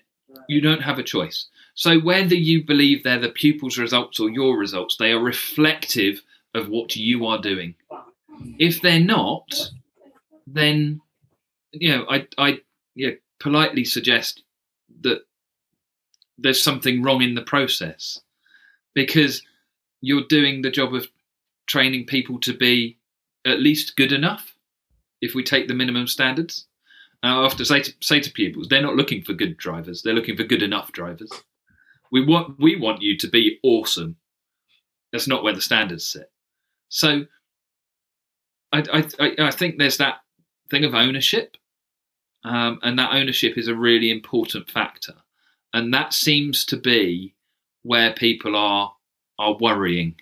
It's you've got the people that are currently worrying about it because they're worried they're not good enough, and you've got two sides of that fence. You've got the ones that aren't, and the ones that are just worrying that they're not, and actually they're really good. You can help both of those. So let's do something about it. Let's step up to that, because as you quite rightly said, it's always been there, and it's continuing to be. They've just changed, the line of sight. They've tweaked where they're targeting, which may or may not have an effect. Now, whether that is the right thing to have done to get the result that they want depends on what result they're trying to get. And we won't know that until we've had a response. So, if they're trying to improve pass rate, I don't think it's going to do anything to help with that. Because arguably, its worst, the worst result is we'll end up with less instructors. And that will be longer waiting lists anyway, because that's going to have an effect. I don't see that it's going to do what they want it to do, unless what they want to do is to change the standards check, and they want a good reason to do so. Fair enough. That's their job, to set what those minimum standards are. Again, let's shoot at maximum, and we haven't got to worry. Again, in terms of taking ownership, and maybe this isn't the best analogy to use, but it's one that springs to mind. I think you go to McDonald's and you order a burger. If your burger comes out wrong, you speak to a manager. The manager didn't make the burger, but you want to speak to the person in charge. So, well, who presented that employee to make the burger? It was the manager, And it's the same here. We're presenting them to test. We're saying this person is ready to pass a test. And any time, this is my belief anyway, again, it's my belief, not necessarily anyone else's. Anytime one of my students fails, that is partly a reflection on me. I'm not responsible for them. It's not my fault they've failed, but it does cast a shadow over me. It also casts a shadow when they pass. I do not claim success when they succeed. I do not claim failure when they fail. But I do take part of that. I do. And part of that is just me analysing myself and thinking, okay, so my last two tests have been passes. The last one got 2 driver faults. The one before got 7. Could I have done anything more to get those driver faults down? Is there anything? And sometimes the answer will be no. Sometimes you couldn't have done anything different, and that's fine. But sometimes you'll see something and think, actually, yeah, there's a different type of junction that they went on that was a bit different to normal, and it's not necessarily focused on test by doing it, but it's putting them in a different situation. I could have done that with them beforehand, and I didn't. Whatever the situation may be, I think just reflect on yourself a little bit, and just in terms of the outcome thereafter from this. I mean, just in terms of the waiting list, you're right. I concur. I don't think it's going to increase test passes. I think it's going to potentially increase the number of people going for tests in their own car rather than going with an instructor. I suppose if they want to, in a weird way, I've been thinking about this recently. It's coming slightly off topic, but I'm starting to think maybe they'd be better off reducing the number of tests in a day and actually having a couple of floating examiners, so that when the examiner's phoning sick, like mine has done this morning, there's someone else to cover it. And I just wonder if that might be more beneficial, because then also that might actually put some of the examiners at ease and then maybe even prevent a strike. So, there's all kinds of stuff going on there. There is a bit of a step towards that with the new contracts being offered, that they are working in clusters rather than individual test centres. Yeah. So they're able to move them around a bit more. But do you then have, because I'm sure we would criticise them for it, do you then have examiners sat there that could be working and aren't? But actually, yes, let's have a system where if that person is not needed, they know that in the morning. So you have I'll tell you what, take a chance and turn up. Yeah. But then maybe we're lowering the standards. There is no simple fix because it's not a simple problem. But I agree. I love the McDonald's analogy because I think actually it seems stupid on the surface. And my first response was to go, I don't get where you're going with it. But you're right that actually the managers trained that member of staff to know what the standards are. And I think, therefore, the member of staff needs to know those standards to be able to judge whether what they're doing is correct.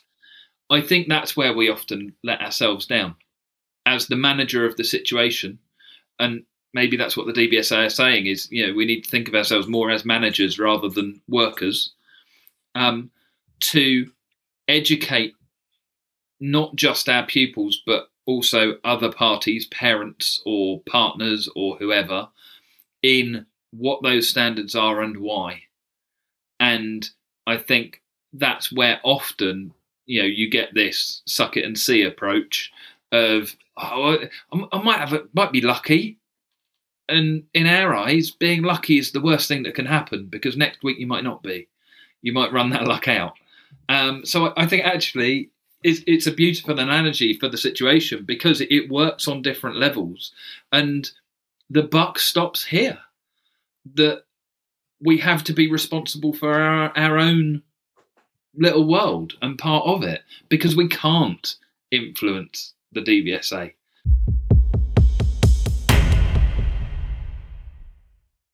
I read a brilliant quote today on one of the forums. I think it was from Craig Preedy, who said, I've forgotten the line. He said, the job is turning into a profession. And I thought, I like that. That's a really good line. Hopefully it will make people take it a bit more serious and maybe even weed out some of the rubbish. Because I think the thing is that if you've got a good attitude as an instructor, yes, you might have some weak points, but you'll take your standard check seriously. You'll prepare for it. You'll develop. You'll get some CPD, and then you'll go and pass it. Yeah. Which is good. Anyway, I mentioned statistics before, so I do want to touch on these. That the DVSA has told us they would call them the indicators that will trigger a standard check. Which I am quite amused by the fact they call them indicators. And there's 4. I hadn't even picked up on that. And if you reach a trigger point, this is their quote. If you reach a trigger point for 3 or more of the indicators, DVSA will write to you and ask you to book a standards check.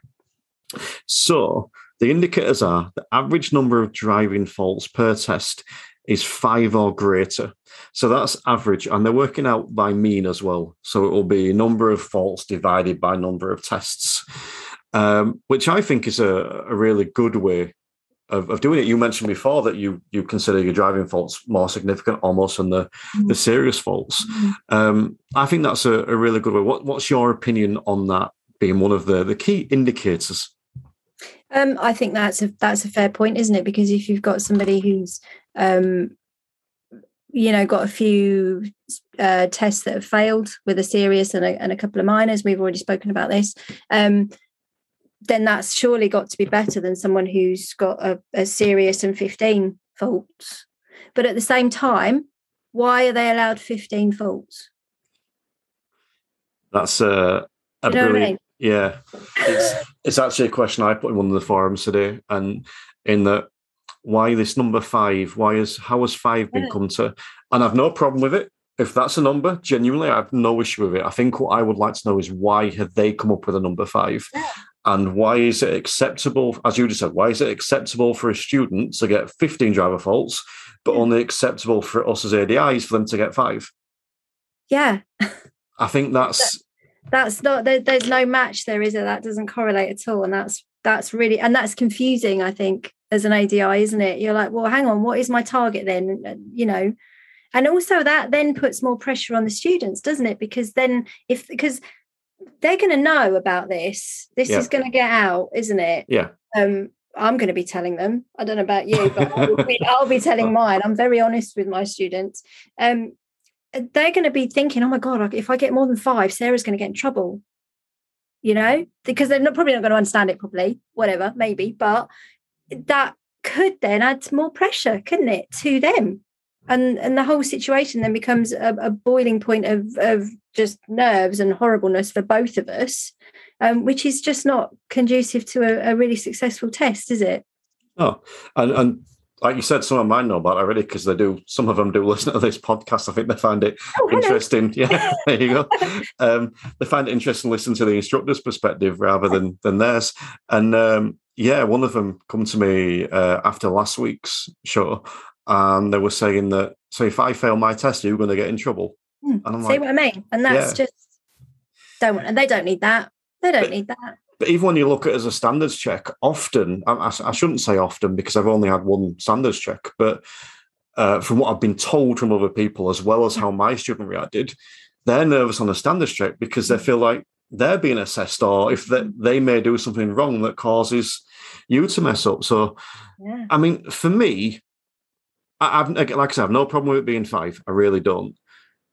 But my pick would probably have been 8, because if they're allowed 15, it's an average, though, isn't it? I suppose. 8, no, you're right. See, my maths is terrible. Yeah, no, you're probably right. 8 is probably more realistic, isn't it? Well, like you said, that way. I mean, who decides that? Right, you have to get less than 5. When in the test you have to get less than 16. So to me, if you're doing this for instructors, I would have said half. That way, if you're getting some they're getting close to 16 and some they're getting close to 0, then that's the middle ground. But is it they can get up to 5, and then that's fine, and then above 5 could be then flagged? It's 5 or greater. So if you get 5 or above, then that's going to get flagged. Now again, that is an average, and I haven't worked out mine yet, but I'm trying to think of the last ones I've had, and I think that this year, I can't remember my ones from last year. I didn't have many last year, but this year I think that they've generally been, let's say the last few that failed were 1 or less. 1 was a clean sheet, 2 with 1. The pass I had this week, well, this is the interesting thing that we mentioned before. The fail that I got the other week got a clean sheet. She was out for 40 minutes and she got the 1 serious fault. That was because on the way back to the test centre, she decided to turn right and to suddenly start driving on the right-hand side of the road randomly. Clean sheet. But the pass that I had this week got 7 driver faults and passed. And I think that's interesting. So I think... Do they look at the pass marks as well, do you think? Yes, that's on there as well. So it's the pass rate. So one of the other indicators is you have to have, if your driving test pass rate is 55% or lower. Mine's 100% this year then, isn't it? Yeah, whatever. I think... So far. I'm going to get a calculator and work mine out. Work yours out. Yeah, I think I'm... hold on, I'm trying to do maths now. Hold on, 6, 5, 11. It's not good. It's nearly beer o'clock. Let's not do math. No, I've got a calculator. I'm all right. No, that's wrong. Right. I'll edit this after, don't worry. No, keep it in. It's funny. Yeah, for you. Oh, no. I'm 54.5%. Oh, they'll round it up, surely. Yeah, but it's 55% or lower. So I'm screwed. I'm getting the standards check triggered. Now, like I said, I'm not concerned about this for a couple of reasons. One being that I'm due one anyway, so I'm kind of expecting one on that. Secondly, I'm kind of looking forward to my standards check. I know that probably sounds a bit weird, but exactly. But my first standards check was 4 years ago, and it was about 6 months after I passed my what do you call it? My part 3. So I did the old style part 3, and then I had the standards check 6 months later, and I did no training in between because my logic was, I'm going to just have a year, just me. I want to go out and I want to settle into a job. I'm going to take 12 months, and then I'm going to come back flying with all this training. Yeah. And then they came to me with a standards check after 6 months, and which is then was different to the old style Part 3. So you had to do the new style for your right. Okay. But thankfully, I'd kind of been working along a coaching route anyway, so a lot of it fell into a similar place. Oh, that's what I was going to ask you about that, actually, how you transitioned from one to the other. Well, I think a lot of it was just my way. I've always coached people. Before I was an instructor, I worked on building sites. I had apprentices with me. And in between that and this, I worked at McDonald's. I ran some stores at McDonald's, and I was in charge of the training, and I always coached some. I'm not saying I'm the best coach, but that side of it came natural to me. It was, yeah. So that helped a lot. But I did get a little bit of training in between as well. But I got quite a low B on that first standards check. And I'm not making excuses. I clearly wasn't up to scratch there. But a large part of that, I think, was going from one test to the other with, a little preparation. Because on the Part 3, I got, which was marked on numbers at the time, I got a 6 and a 5. So I was pretty much top score there to a low B. So I'm almost looking forward to my standards check just to get a higher score. Yeah. I'm not bothered whether it's like an A or whatever.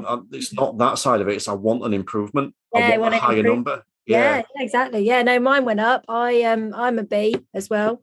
But my as I said to you, didn't I? I failed my Part 3 the first time, passed it on my second attempt.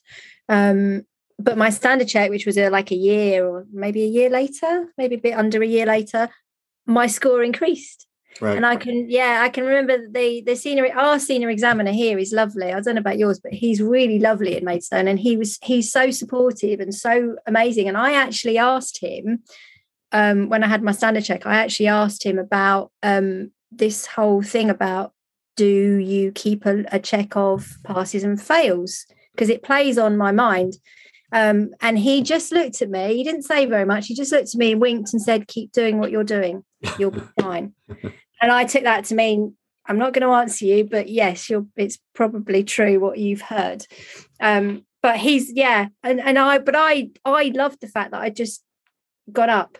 I didn't care that I wasn't an A, but I was improving, and he could see that because he did my Part 3 as well. So he could see that, and he could see the improvement, and he was like, keep doing what you're doing. You're doing a great job. And that for me was it. That was all I needed, really. Well, my sort of long-term goal is like a 3-step process, and I think most people almost turn their nose up to this, but my next standard check, I just want to improve. I'm not overly fussed about what the score is, but I want to improve. The one after that, I want an A. And again, not necessarily because I want to be able to say I'm an A. I just... You're not going to put it on your profile then or anything? Well, A triple star. Yeah.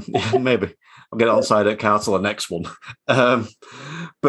But not necessarily for that, but just to be in that bracket to prove that I can get that. And then after that, I want 52 out of 52. Is it 52? Yeah. 51? Top score, whatever the number is. Top score, I don't know. Maths again. Yeah, that's the final goal. And then when I hit that, then I'll retire. Yeah. But yeah, it was an interesting one. In fact, I'm going to tell you how. I don't think I said this on the previous show, so I'm going to say it now. The examiner that did my standards check on me gave me the worst way of telling you passed ever. In that she said, on this occasion, you haven't failed. What? Yeah. Oh, that's horrible. I just heard the word failed. Yeah. She's giving me this feedback, and then I'm like, hold on. Have I passed? And she went, yeah, I said that. I know you didn't say that. But either way. So yeah, the two ones we mentioned there, the average number of driving faults needs to be, if it's 5 or greater, that's one of the triggers. If your driving pass rate is 55% or lower, now at the minute, the pass rate nationwide is about 44%. So there's clearly a lot of instructors that have got high pass rates, such as yourselves, propping up the industry at the minute. Just this year, Terry, just this year. It's all that counts according to this. Oh, yeah. Overall pass rate of the rolling 12 months. And actually, I'm just trying to think, because I didn't do any tests last year other than August. Yeah, I had one in August last year, and I had a couple I've lost track of the years. I had a couple right before lockdown, so February time. They wouldn't count, would they? Yeah.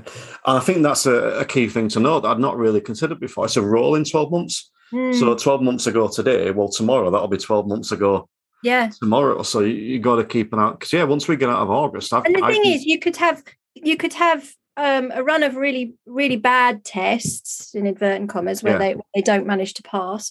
And they'll call you up for a standard check. And then you could have, by the time you get your standard check, you could have then another run of really, really, really, really good tests. In which case, do you still need that standard check? That's a really good point, because they're going to give that engagement call, which we'll touch back on, 8 weeks in advance. So you'll be booking your standards check before that. So you're probably booking your standard check 12 weeks before it's due, roughly.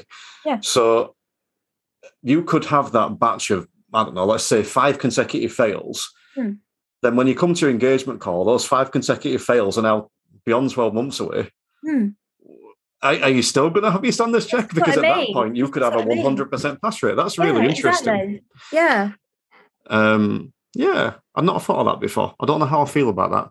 No, because that would potentially show that you have improved, you have trained, you've worked on it, you've got up to the standard. But then on the flip side, if you have improved and trained, then you're more likely to pass your standard check anyway, so you've less to worry about. So does it matter? Yeah, exactly. There's a lot of grey areas here.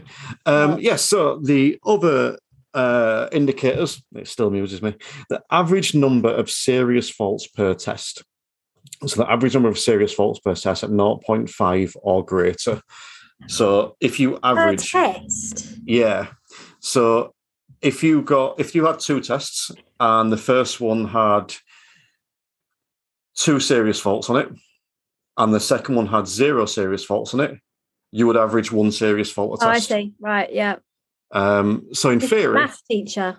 Yeah. Well, no, in theory, if you, I hate to throw this back to you, but if you've had 6 successive passes and your next test got, thanks, and your next one, one of which was my son, by the way, so he doesn't really count. Well done to Sarah's son. 0 faults. Yep. Just saying. So if you've got 6 successive passes and then had a fail that got 7 serious faults, now I know that's massive unlikely. Yeah. But that would trigger that. Yeah. Which is quite interesting. Which negates the whole 6 passes, doesn't it? Yeah. So how is that fair? I mean, that'd have to be pretty extreme to get 6 serious faults on. Yeah, they'd have to be pretty. Manu, I did have that one lad the other week I mentioned who managed 3. So, where there's a will, there's a way. It does happen, doesn't it? Some of them do fall apart, bless them. And then we've got this one, and I think this is a big one, which is percentage of driving tests where the driving examiner has had to take physical action. And that is 10% or higher. So if you had 10 tests, and on one of those tests, the examiner had to take action, you would trigger that. Does that include verbal action? Is that dangerous when they have to interfere verbally? It does state on here where the examiner had to take physical action. So I would presume that it's not meaning verbal on this occasion. Right. Although it can be a very similar thing. If the examiner was to say stop as opposed to actually stop themselves, I don't know. But either way. But I mean, that kind of thing might happen if they were in a car that didn't have dual controls, maybe, and they had to say stop rather than hit the duals. Would that then count as a danger? Do you see what I mean? Yeah, and if it doesn't, then we should all go and get cars without dual control, because then we can't trigger this and we'll never have a standards check. There we go. Ta-da, we've sold it. We found the flaw in the DVSA's argument. But no, I mean, I think if the examiner has to take physical intervention, I mentioned the one before that did with mine, she had to stop for the student, stop for the pedestrian while my student was thinking, shall I run them over or not? Stop, yeah. I'm not sure how I feel about 10%. I think I could get shot down for this by people listening, but I feel that might be a little bit on the low side. That's like 1 out of 10 tests. Because how many of your tests would have that happen? This year, how many dangerous faults have you had? This year, I believe it was 1.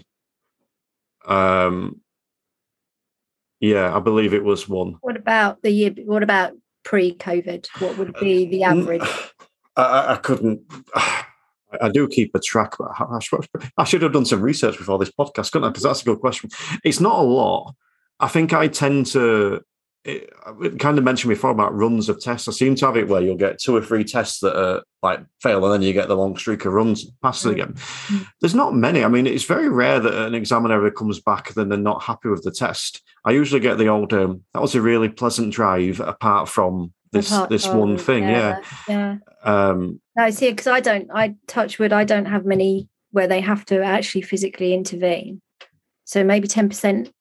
I'm just going on my own experiences. Maybe 10% is realistic. Maybe they're, you're not telling me that they haven't got all this data to hand already anyway, which goes back to the point of this has already been going on. Yeah.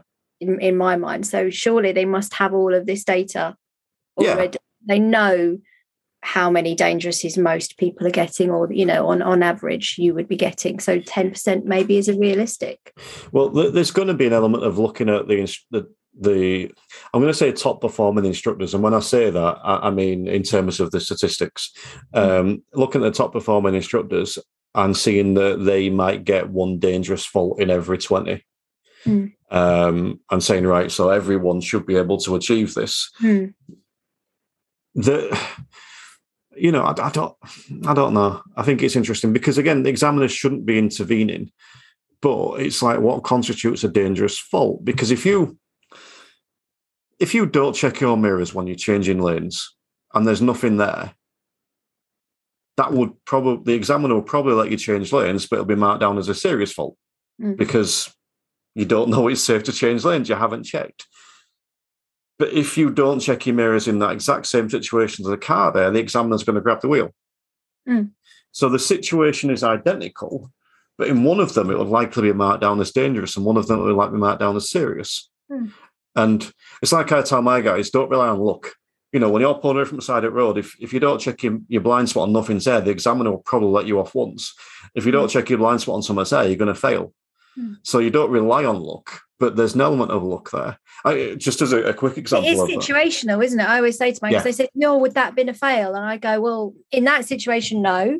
But let's say if you could do the same thing in a different situation, and it could be a serious. So it's, it's very difficult to say yes or no, isn't it? In some situations, it purely depends on what's happening around.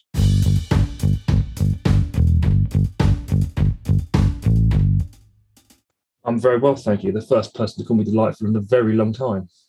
I mean, we've not spoken much yet, so I could change my opinion by the end of this episode, but I like to make people feel welcome when we first start. But yeah, this is the Green Room edition of the show where we talk about the latest news and goings-on and offer some opinions around the industry. And there's one big thing that's been sort of headline news this past week or so, if you like. Do you want to let us know what that is and go into some details on what's actually gone on the past week? So the big change legislation-wise this week is the abolition, probably the right word, of the car and trailer test. So to go into a bit of history, in the late 90s, the laws around licenses were changed. So if you wanted to tow a large trailer, you had to take a test, which was designed to try and reduce the number of accidents that were happening with trailers. If you passed your test before the 1st of January 1997, you could tow anything up to a 3.5 ton trailer behind a 3.5 ton car. After that, you had to take a test to do that. There were some ways you could get round taking a test, either a lightweight trailer and a lightweight car, but generally most people need to take a test. To give you a bit of history with B+E, it's one of those categories that it's not quite lorries, and it's not quite cars, so it's kind of a bit of a grey area of what's going on. And there's a lot of misinformation out there, including with the DVSA. I passed my trailer test in 2013, having spoken to a senior member of DVSA staff who said, the moment I pass my car and trailer test, I can teach it, which is what I went and did. I was subcontracting for a colleague who asked to see my licence just to check things and see my public indemnity, public liability insurance. Then he turned around and said, hang on a minute, you've only just passed your test, you're not allowed to teach for 3 years. Which I went to DVSA call centre and said, no, he's wrong. You can drive. You can teach the moment you pass your test with car and trailer. Then some other people got involved at DVSA, and it turns out that I'd been given the wrong information, and I lost a rather large sum of money at that moment in time because my business had moved from cars and learners into trailers. I'd just bought a second vehicle, invested in a trailer, and all that went up in smoke. I did have a couple of colleagues who helped me out, but that kind of at that point, I'd kind of lost interest and lost the motivation with it. In 2016, just before my 3 years was up, they changed the law to say that if you are an ADI, you can pass your test in any category and teach it immediately under what's known as the ADI Equivalence Act, because there were certain European countries where that was the law. You could pass your test and teach it immediately. Over here, that wasn't the case. So the EU brought in the ADI Equivalence Act so that everybody who had an ADI badge could go and teach the moment they pass the test to make things more equal. In the last few months, we've had a lot of talk of the fact that if you pass your test in an automatic vehicle for B+E, C1 and D1, but you have a manual category B or car license, you can drive you can take your test in an automatic vehicle and then get your manual vehicle license because you've already shown you can drive a manual car, which is very similar to what they've done with lorries and coaches. And that was brought in because it's getting more and more difficult to buy a brand new automatic lorry. So if you can't buy the training vehicle, how are you going to work that with the test? So we had that change come in. There's been a big push on examiners being trained. There's been a lot of talk about other things changing in the industry as well with vehicle requirements. So you need a larger vehicle and a larger trailer to make it more like what people can do when they pass their test. And then all of a sudden, without any warning, this consultation document was announced on speeding up the process, making more lorry tests available. One of the things in the document was that if you take your test if you want to take your lorry license, you can, rather than having to take your Class 2 or your Category C test, which is a large rigid lorry up to, I think, about 32 tonnes, you can skip that test and go straight to C&E or articulated, what's known as Class 1 in old money. That came out along with a consultation about removing the reversing exercise and the hitch and unhitch from the test and having that signed off by a competent person. And the kicker for myself and my colleagues is the B+E test being removed. All of these changes were being brought in to speed up the process of qualifying to become a lorry driver.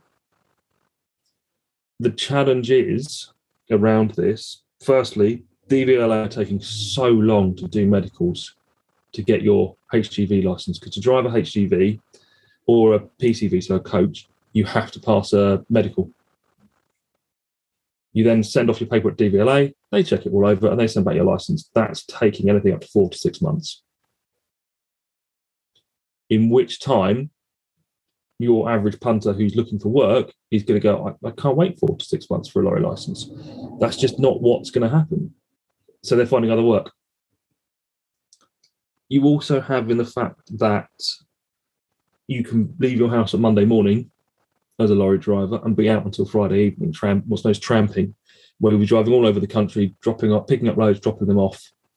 And most people don't want that kind of lifestyle. You then factor in the fact that you can earn more money flipping burgers in McDonald's than you can as a lorry driver, without the responsibility, without the rules and regulations. So it's very difficult to make the argument that being a lorry driver is a good career at the moment. So, I didn't know a lot of what you just said. This is me being honest. I'm not particularly knowledgeable on this subject. So I found that really interesting. And effectively what you're saying, if I'm reading between the lines correctly and dumbing it down for myself, is that they've made this change, but it's probably not going to have a massive immediate impact. No, if anything, it's going to have no immediate impact, because the other challenge is all the tests in the local area I'm in, which is Kent, in the southeast of England, all the test centres are at capacity. We are fairly lucky in the fact that we're only doing one test a week.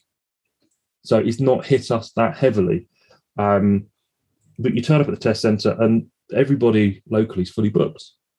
So you can take away all the car and trailer tests, which will give you more testing capacity. But the other challenge is all the lorry driving schools have got their lorries fully booked. So they've then got to go and buy another lorry. You can buy a lorry for about $7,500. I wouldn't recommend it. Or you can spend £100,000+ on a lorry. So the DVSA are making all these tests available, but you have to ask the question whether the lorry schools have got the financial capability to go out and buy all these new trucks they need. I mean, I would be interested in your opinion on this, and I appreciate it would just be an opinion, but the DVSA must know this. That they've got access to the same data that you have. So why have they done it? Again, I appreciate it's an opinion, but my opinion, and I don't know how popular this will be, is I don't think the DVSA had any say in it at all.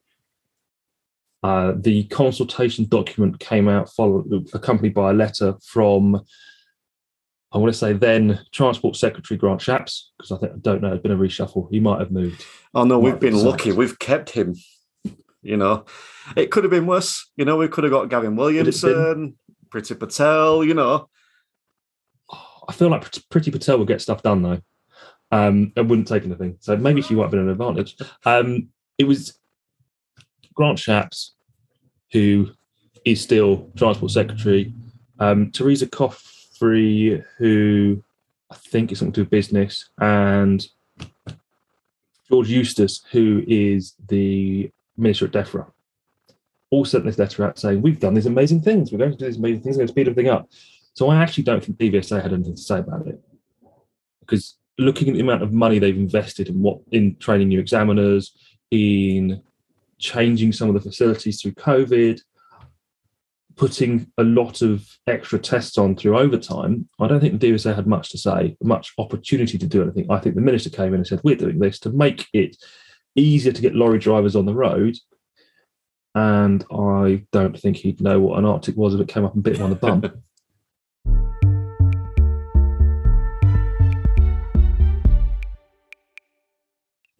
Yeah. I mean, I think I largely concur with what you said there. I'm sure people will be surprised to hear that. But I love the post you put out. That was sort of quite a quick response, with suggestions on how to make the most of it and how to reframe it. And I think that's key. I think the biggest, even if we only took one note of what you've said there, it's communicate with your students. If they've got a test on that day, contact them tonight, tell them tonight that, this may be a problem, and then have a proper chat with them and explain the situation. I also think I just want to mention again the point you made about almost a hint of jealousy. We're already seeing instructors on the post, bad-mouthing the examiners and, they haven't had to put up with what we've had to put up with. It's like, there's always someone worse off for you, always. There can only be one person worse off in the world. Everyone else has to be better off than them. So there's always someone worse off than you. And we can't just compare. It's not like for like. It's not apples to apples. It's apples to oranges. So I think it's really important that we let them do what they believe is right for them. It's what we do for us. And we're a fractured industry right now. We are. The relationship between ourselves and the DVSA is, I haven't been doing this job decades. But from my experience and from the people I speak to, the relationship's never been worse, and even between, instructors and NASP or instructors and the associations, a lot of that's fractured. People are saying they should be doing more, and other people are saying, what could they do? There's a fractured thing there. And I think that, again, I'm just going back to those statistics because I think it's massive. An 80% turnout results in 92% decision. No one can complain there. Even the 8% that voted against it can't complain because they're overwhelmingly, beaten. It's not like a 52% to 48% referendum. I don't know where we've come across one of those before. It's not something that's borderline that, could potentially result in a fuel shortage. It's a decision. It's a democracy that's actually been worked well. So for me, I would probably, I think I'm alongside you. I respect their decision to strike. I respect their decision to do this. I'm also kind of pleased they have in that way because of the result. If it had been a 52-48, I would have been, well, you're striking on 52%, but because of the result, there's a bit of me that's almost like, yeah, go and get what you want and what you probably deserve. But that's just me. Just on that jealousy factor, that's something I hadn't processed today, but I thought about previously from people mentioning it about we can't have a union and strike action. Not over the B+E. It was, maybe we need some kind of union. We can't have that in its traditional sense because who's going to care? I jokingly said we could go and shut down the M25 like the protesters have been doing. But if you're doing B+E, you can only shut down lanes 1 and 2 because you're not allowed 3. And we haven't got that particular power in that form because we're only going to hurt ourselves or our pupils, and we're not going to receive anything from that. It's just not going to work. But maybe maybe we need to look at that in a different way, and we need to say that there are ways that we can stand strong together. The big one for me, looking at those numbers, as you said, was the response to the consultations. We should be aiming to get 80% response rates from instructors. And a lot of those instructors that were saying about B+E after the fact hadn't responded.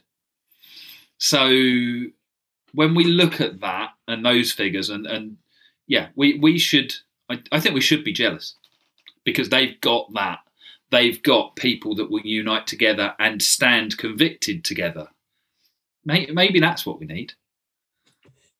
I would agree. If only there was a collective we could all sign up to.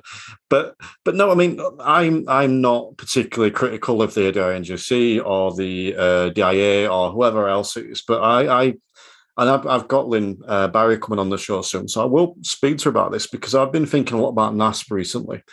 And I know that that's almost a spearhead of the associations. It's not an association. But I never hear anything from NASP.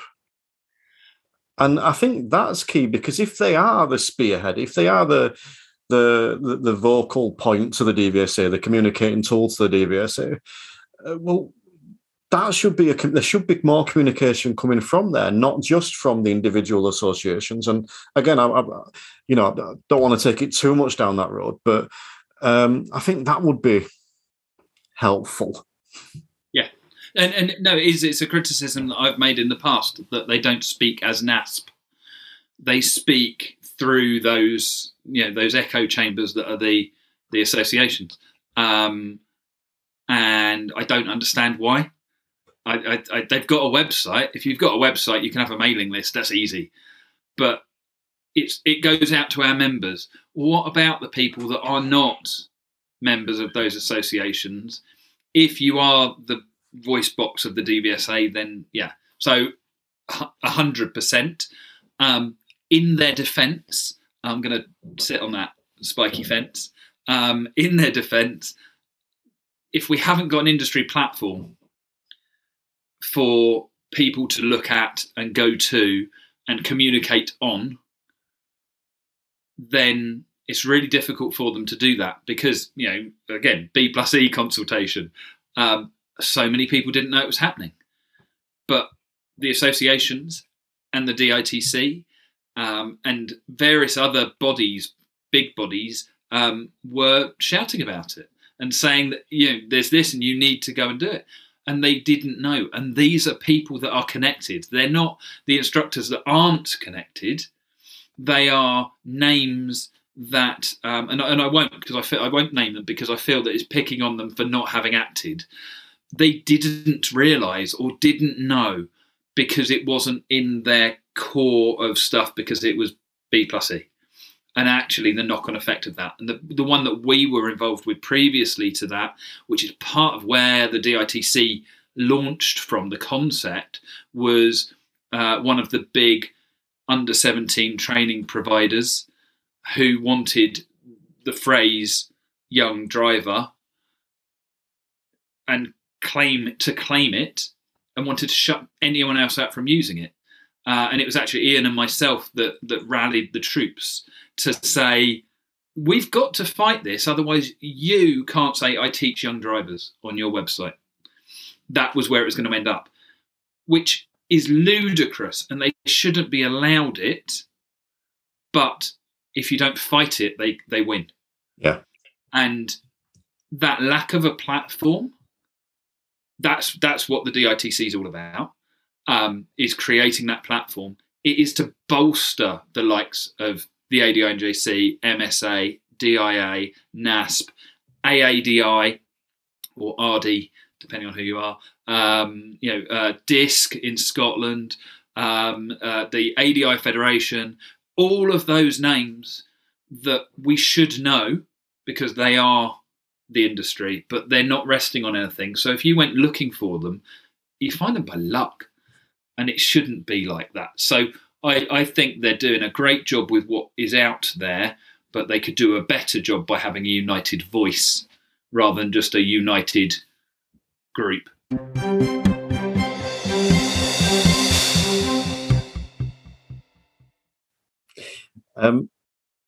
When you said then that the DVSA don't necessarily understand what we do you think that's the case, or do you think that they don't care? As in, they're not bothered? That is an excellent question. I'm glad you asked me that. But I won't do the politician thing of going on to something else. I will actually answer your question. I think a lot of the DVSA bods are civil servants. The challenge with civil servants are most of them haven't been out in the real world and run businesses. They don't necessarily understand what it's like. A lot of them probably wouldn't even know how to start a lorry, never mind do anything else with it. They might have to drive the thing. So I think that their people in policy don't understand the business implications of it. I've seen on a Facebook group I'm a member of that someone's done £13,500 of refunds. I mean, that's £13,500, and they're now out of a job because all they do is B+E. Yeah, like I said, we're very fortunate that that's not all we do, and that because of the demand for learners, that's what's filled the time. And I was reading some quotes. I've got some different numbers. I didn't look up the official statistic, admittedly, but the one that seemed to be most recurring was 9,000 people a year failing. I mean, even if there's a few people a year failing it, there's people failing a test that the government has now scrapped. I find that very, very scary. They wouldn't do, well, I'm hoping they wouldn't do that for a driving test. I'd just like initially your thoughts on the broader safety ramifications. I think the challenge with it is it's, although it is driving a car, I don't know whether you have towed or not, Terry. Shaking your head there just because you can't actually see what's going on. That's my line usually. It's really different. It's a lot slower. It's a lot longer. And just you need more space, you need more time, and it is a different way of working. When it comes to reversing, some people just can't do it. Very, very rarely, but some people can't. And it's giving those people the ability to get carte blanche and go out there is interesting. As well as working on people's ability to tow, we work on their ability to drive. And a lot of people have said that actually the driving's improved as a result of the training they've had. Some of the test fails are, you get back, you hear the reason, you go, oh, that was just unfortunate. Someone pulls out, someone does one. I had one a couple of weeks ago where the car left the test centre, but the trailer didn't because he's come out of the test centre. There's a lorry parked on double yellow lines illegally, blocking the view. He's edged forwards, in his mind, safely. The examiners disagreed and failed him for that, which is unfortunate because he could really drive. But you have other people who aren't safely putting the trailer on the car, aren't checking it's connected. And if that comes off, you've got some massive ramifications. I've seen people driving trailers that they've changed the back of their truck, thinking, if it comes off, it won't go anywhere, not realizing that if the trailer comes off, probably the best thing that can happen is that it detaches from the vehicle, the breakaway cable applies the brakes, and the trailer will stop. If it's connected to your vehicle, you're going to have the trailer flapping around on the chain, which isn't going to help the back end of the vehicle stick to the road. It's just insane, utterly insane. Simple things like how to load a trailer is stuff that we cover. The fact that you want a slightly positive nose weight, which is the weight of the front of the trailer, rather than having it all the back weight. There's a brilliant video on YouTube where a university's put a model car with a trailer on a treadmill. They put the weight at the front, push the back of the trailer, and it wiggles a bit, but it straightens up. When they make it tail heavy, so the weight's at the back of the trailer and they push it, it just goes out of control and crashes. So it's little things like that make the difference. I saw a trailer the other day at the cadet squadron I volunteer at, and the tyres on that were nudging 20 years old. So we teach the people that we take for trailer training, because we're still going to offer it if people want it. We teach people how to tell the age of a tyre, because most people haven't got a clue. We teach people the fact that when you go around a corner with a trailer that's twin axle, you're going to have what's known as scrubbing, so the rubber's going to wear out faster. And actually, that if you're taking off the trailer, you want to make sure that it's not at an angle, because if you do, the tyre's going to force the trailer to move, which is either damage the car or damage you.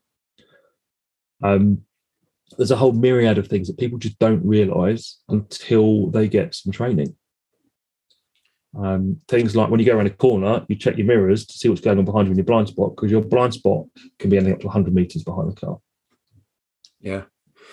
Do you, like the things you've mentioned there, do you think, I think we touched on this before, but do you think a lot of that is little things that you get away with often, but when it goes wrong, it's disastrous?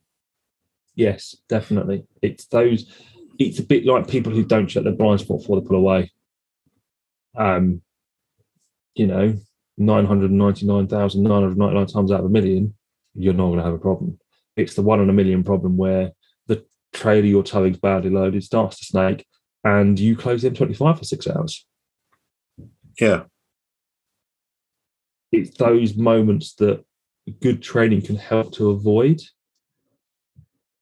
You have a tyre blowout because it's 20 years old on a trailer. It might have enough tread, but it's cracked, it's worn, the rubber's perished.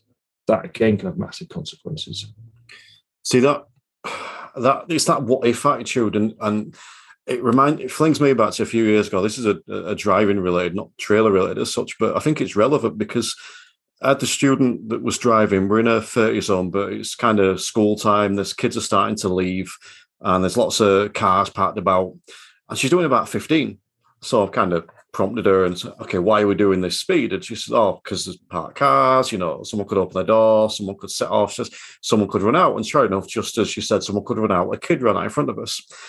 I got to the brakes before she did, and we stopped the car about half an acre in front of him. But because he was looking the other way when he ran out, we actually ran into the front of the car. But she was devastated, and the people around thought we'd run him over. It was right as rain. Just for anyone listening, he was completely got a grazed knee, but that was it. But she was devastated. She was like sobbing and crying, thinking she's run this kid over. And we sort of contacted the police afterwards, and the police chap was saying, he needs to be grateful you were driving, because the car behind wouldn't have been doing 15 if you were. And I'm thinking that's really relevant, because she was driving what if. And there's that many people that don't drive what if. That would have been quite a horrendous situation, which ties in with that trailer thing. Like I said, if you're not distributing that weight properly, you might get away with it 99 times, but you come that 100th time and it goes a bit wrong. You're on a motorway doing 60, or you don't know that the speed you're supposed to win on the motorway because you haven't bothered learning it, and you've got a real problem. What do you think the ramifications are? Now, obviously, there's businesses gone out of business, essentially, which is horrendous. there's no need for it. People have just lost their livelihoods. You mentioned one before that had to refund £13,500 has now lost their business. And driving instructors and driving schools have had a massive kicking over the past 18 months in a whole variety of ways anyway. But what do you think the longer term ramifications are for ADIs around everything that's going on at the minute, in terms of the trailer test being scrapped, in terms of the, whether we agree with it or not, the hoo-ha around the standards checks, all this stuff that's going on? What do you think the longer term ramifications are for ADIs? I think that for most ADIs, the changes to trailer test won't make much difference, because most ADIs weren't aware of towing because it's not something they did. I've spoken to ADIs about, I was speaking to the other day who didn't know what undual carriageway was. An ADI? An ADI, yeah. And you just sit there and you wonder sometimes. I think that with the standards check changes, I've said this a lot. I remember when the new standards check came in and they said, if you're a grade B, we're going to standards check you every 2 years. Never happened. I think the DVSA can say, we've got these amazing triggers. We're going to standards check you this often if this happens. They haven't got the staff. They haven't got the money. So personally, I'm not that concerned about the standards check changes. With the changes to trailer test, I think there's going to be, I don't think that'll affect most ADIs. I think those ADIs that were doing B plus E as a large part or the sole part of their business is going to affect massively. I know some ADIs who were doing so much B plus E for so long that when their badge came for renewal, they went, it's 200 quid, what's the point? Yeah. They are now out of a job. The ADIs that kept their badge could very easily go back into cars, but a lot of them don't want to. They've not taught learners for God knows how long, 5, 10, 15 years. Every time a standards check comes around, or a check test as it once was, they'll take a full license holder because that's what they do. They will not have as much of a concern, I think. It's whether they want to go back into it. I know one ADI who does it, who said she doesn't want to go back into it. She's kind of giving up on road trading. She can find another career, and she's a fully qualified lorry driver. I think that a lot of ADIs who have kind of been through COVID, who set up their businesses just before COVID hit, so didn't get any of the government grants, or the ADIs who weren't working enough to get government grants, who were putting stuff as cash when they should have been declaring it, or those who went down the limited company route and took a small salary and the rest was dividends, will probably have had to find another job because the money's not been there. And I know lots of them who've gone and driven for Tesco's and gone, do you know what, actually, I get up for work, I go to work, I come home from work, and that's it. They're not going to come back to it, which then puts more pressure on us because the people who are there, the people who do want to learn to drive, have got fewer people to choose from. I've had reports on the local WhatsApp groups we've got of driving instructors of there being 4 examiners and 1 candidate. Yeah. And I'm sure that's not just a local issue. I think there's massive stress on ADIs. I think we are people who like to help in the main, and having to say, I'm sorry, I can't help you, is hurting people, I think. I think there's been a lot of challenges with instructors' mental health because we're having to do stuff that we don't like doing.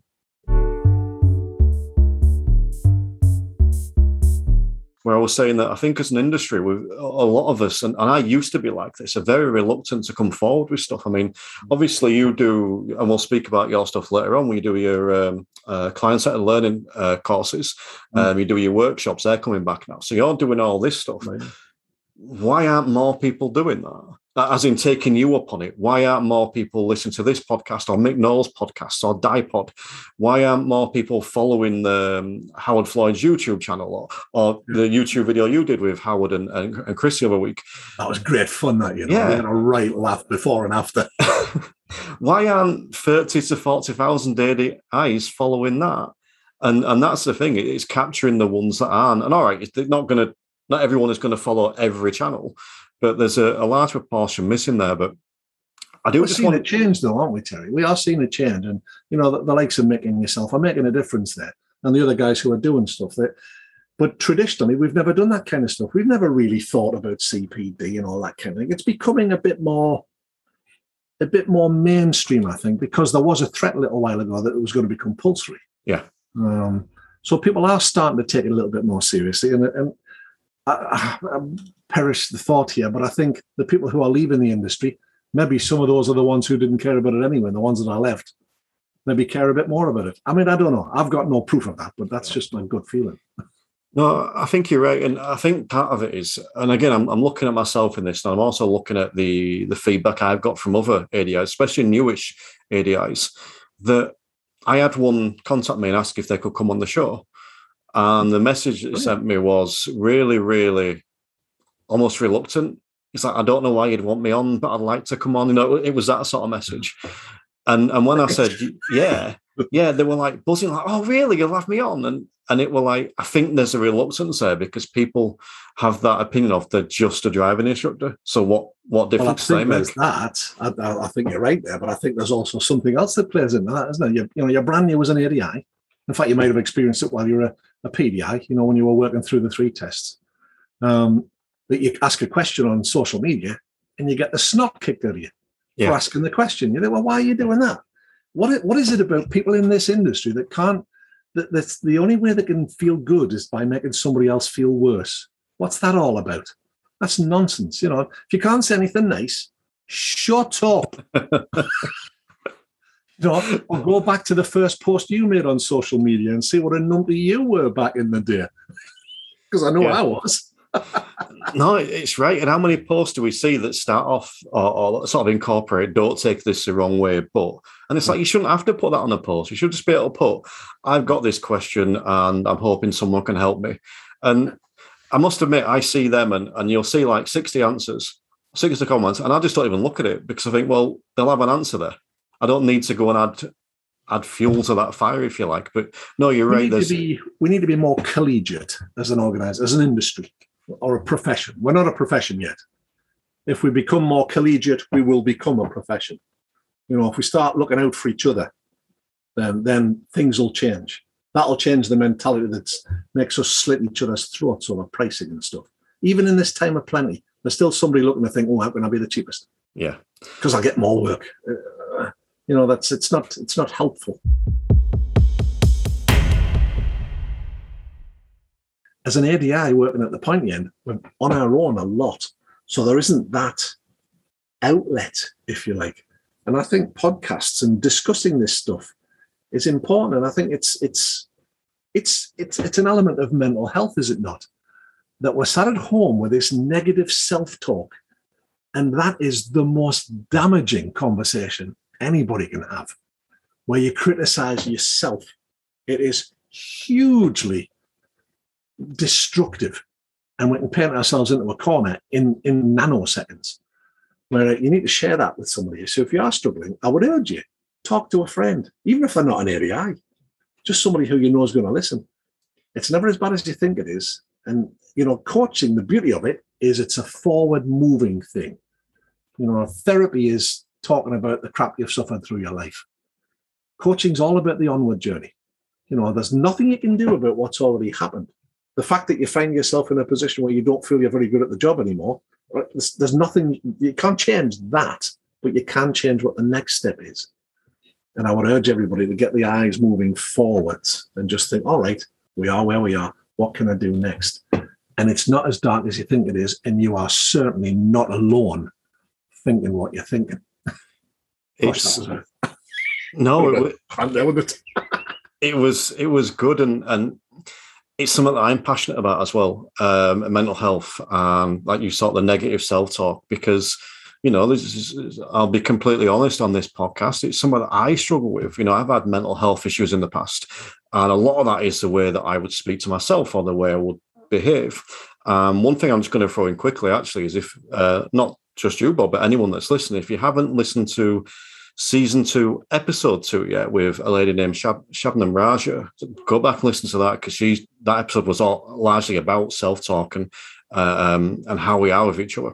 But it's coming back to what I was saying, I think it's bigger than what you're describing there at the minute. I think that when you're struggling at work, and I know this industry can be quite lonely at times, as you mentioned.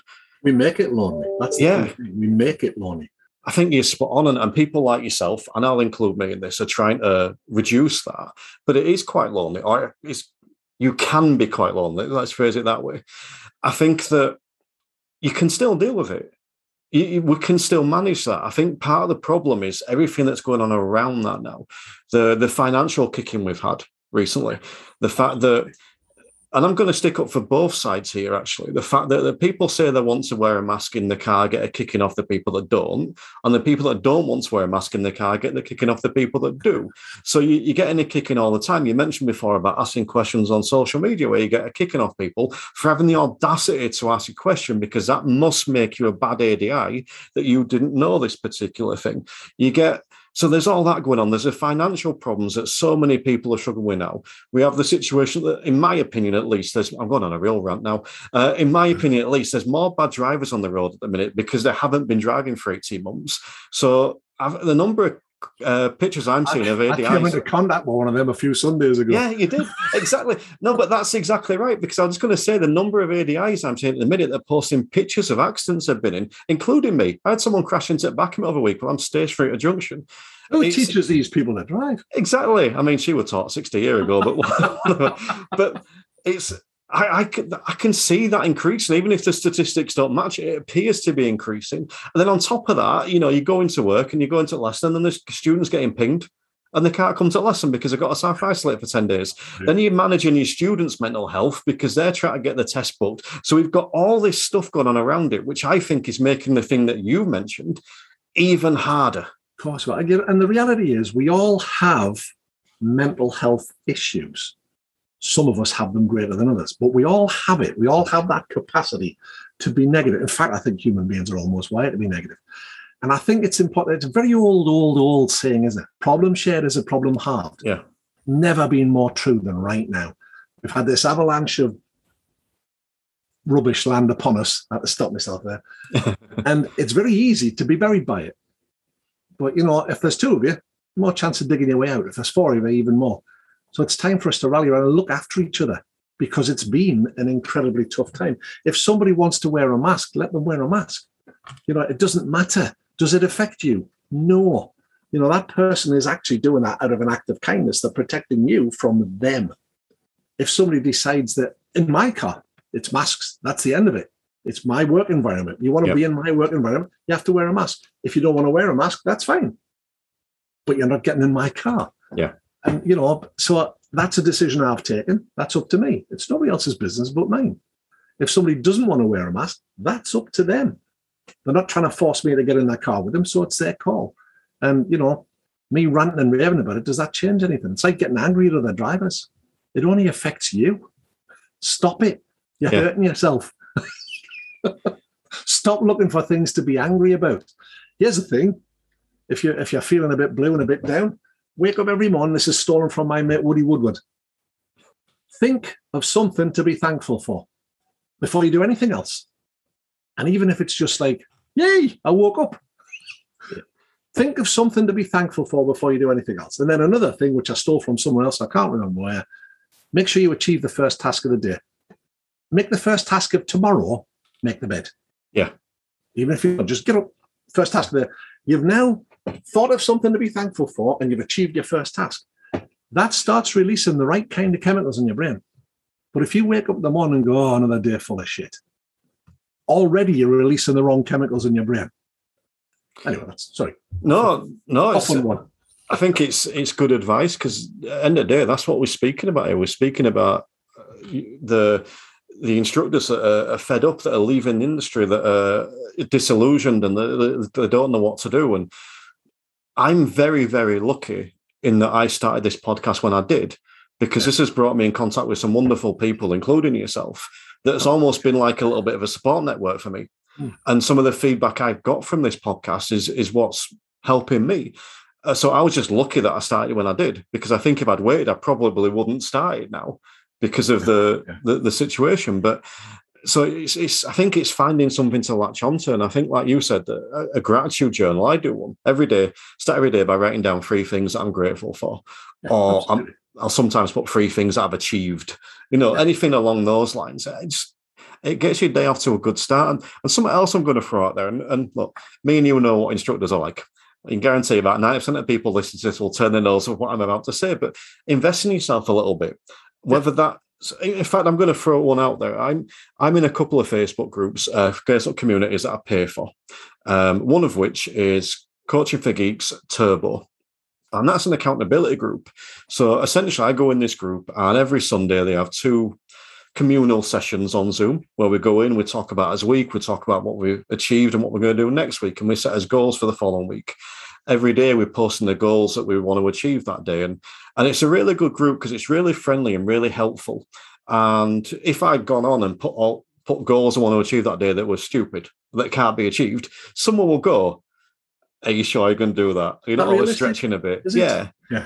And then I'll then tweak accordingly or whatever. And it's just a really supportive community. And I'm not saying that one is right for everyone, but find something that works for you. Like you said about talking to people, even if it's just getting in a WhatsApp group with a couple of different instructors, even if anyone's listening to this and wants to message me, I'm easy to find on Facebook, drop me a message. I'll happily speak to anyone. And I think that's the key. So whether it's going out and paying, what am I paying? I'll tell me off if I get this wrong. I think it's 65 quid a month for this, the group I mentioned, or whether it's just finding someone to communicate with. I think that's massive.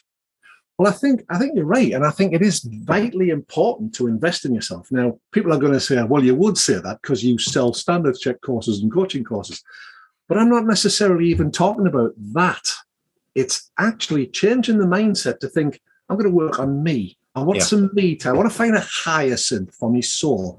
That might be something as simple as, do you know what? Instead of allowing myself an hour for lunch and shoehorning a lesson in there and then make myself late for the rest of the day, I'm going to have 45 minutes for lunch. I'm going to get myself a nice sandwich. I'm going to sit in the park and eat it. That is investing in yourself. If you look at I should have said make a list of things that are hacking you off at the minute, but there'll come a point, there's a tipping point that's reached, which makes you go, that's it. I'm done. I've had enough. You don't need to fix everything that's on the list. You just need rid of the last 2 or 3 that'll keep you still invested in being where you're at, and take your mind back to why did you do this in the first place? It's probably because you like people and you're a good communicator. That hasn't changed. The things that you wanted from the job haven't changed. Your mindset has changed. You've been painted into a corner by an avalanche of crap that's landed on you in the last 18 months. So you just need rid of the last 2 or 3. That'll put you in a better frame of mind. That'll then get you to the place where you can start hacking away at the rest. So you only really need rid of that one thing, the thing that's going to tip you over the edge. So try and identify what it is and then work on the rest. So investing in yourself is about maybe thinking about the sort of food you eat. Oh, and I know this sounds crazy, but you are what you eat. So start thinking about it. Are you loading up with sugary stuff that just gives you a short energy burst? And, towards the end of the day, you're tired. If you're getting home at the end of the day, you pour yourself a beer and you're asleep before you've drunk it, something's not right. Look at your working practices. Start building in a tea break of a morning. Start allowing yourself your favorite coffee, something that's really nice. Treat yourself to something, and it doesn't that doesn't have to cost you any money.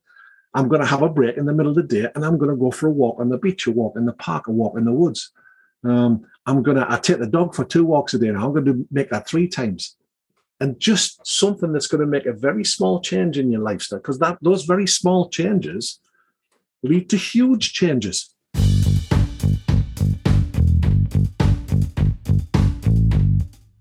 You mentioned some of it's kind of stepping away a little bit from the standards check stuff, but it's something that actually Bob Morton came on and we touched on a little bit a few weeks ago, and that was bullying.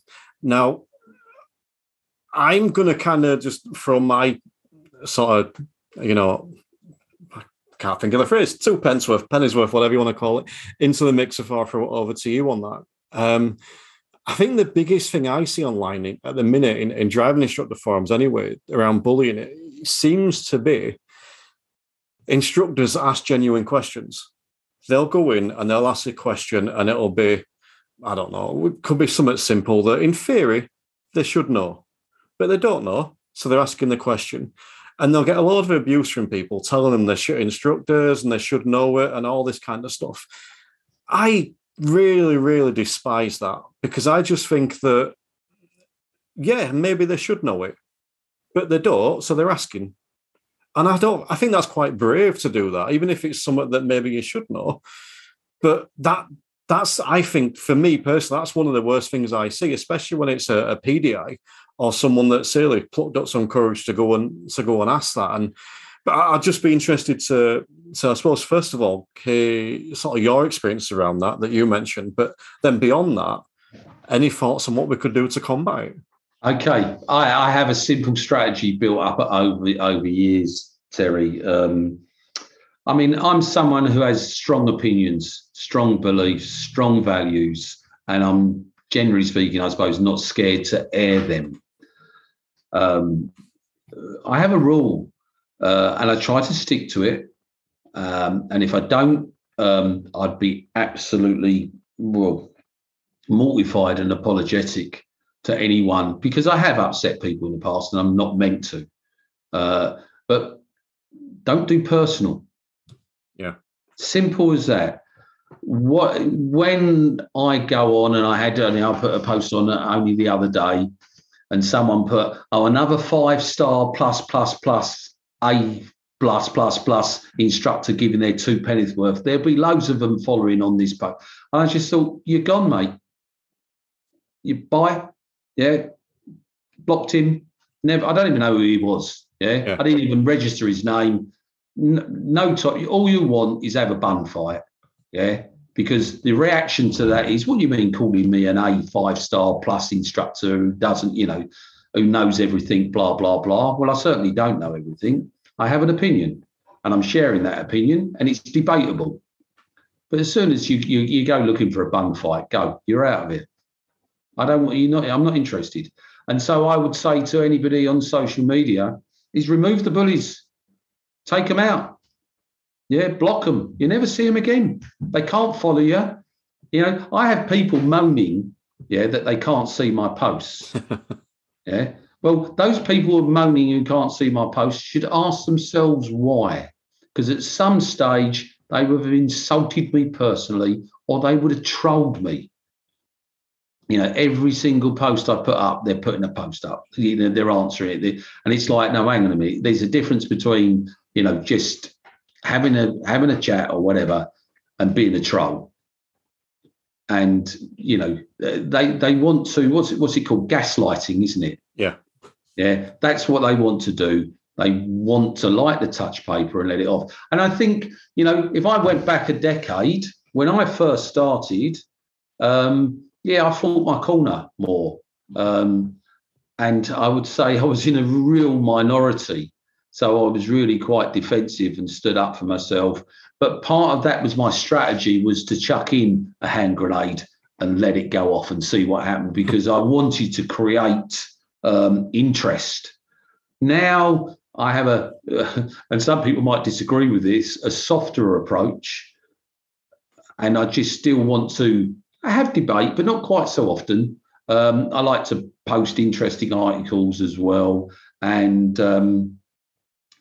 I try to stay away from when it goes, people, Friday afternoons, Friday evenings, people have had a drink, that's where it goes wrong. So I try to stay away from that. I've got better things to do. But, it's like if I post on a Sunday morning, I'm having a cup of coffee and I think, I was reading a book. And I think, that's interesting. I'll post. Why don't you have a day off? Why don't you give it a rest? Well, hang on a minute. I do what I want. Thanks very much. Yeah. This is my life, my choices. Yeah. If you don't, what are you doing commenting on my post? Yeah. When I put one up at 9 o'clock on a Sunday morning, when I'm just sitting here having a cup of coffee, why are you posting if you don't want to? So, what's the motive behind it? And of course, I think people, there's a lot of fear, there's a lot of anger, and people don't know how to express themselves. And it's also the other thing with social media, it's easily misinterpreted. because there's no tone. You can't do sarcasm on social media. You can't. It's really hard to have a laugh and a bit of banter on social media because there's no tone to it. There's no wink, wink, nudge, nudge. Yeah. And so it doesn't work. And I don't think we all see that.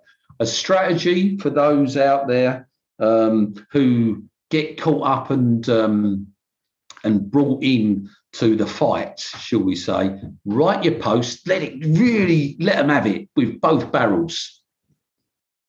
Then delete it, don't post it. Yeah.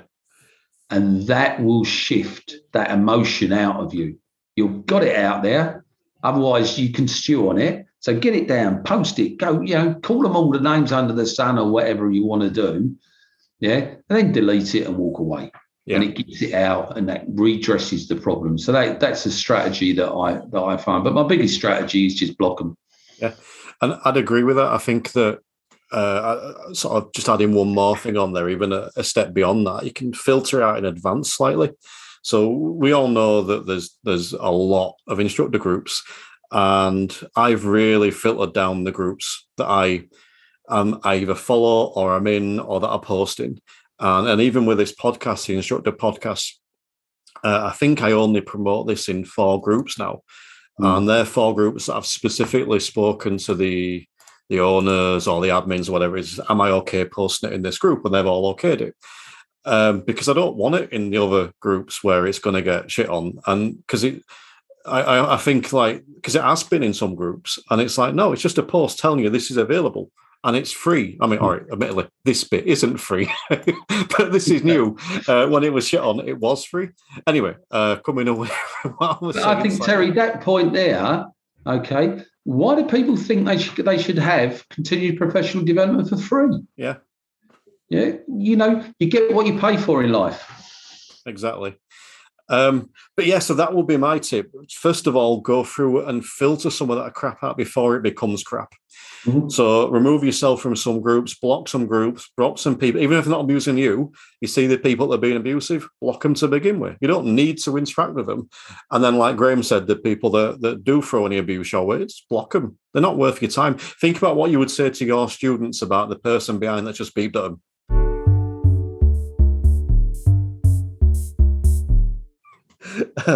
Anyway, that's enough discussion about children. That's not what people come to listen to. People come to here to listen to us talk about driving instructor shizzle.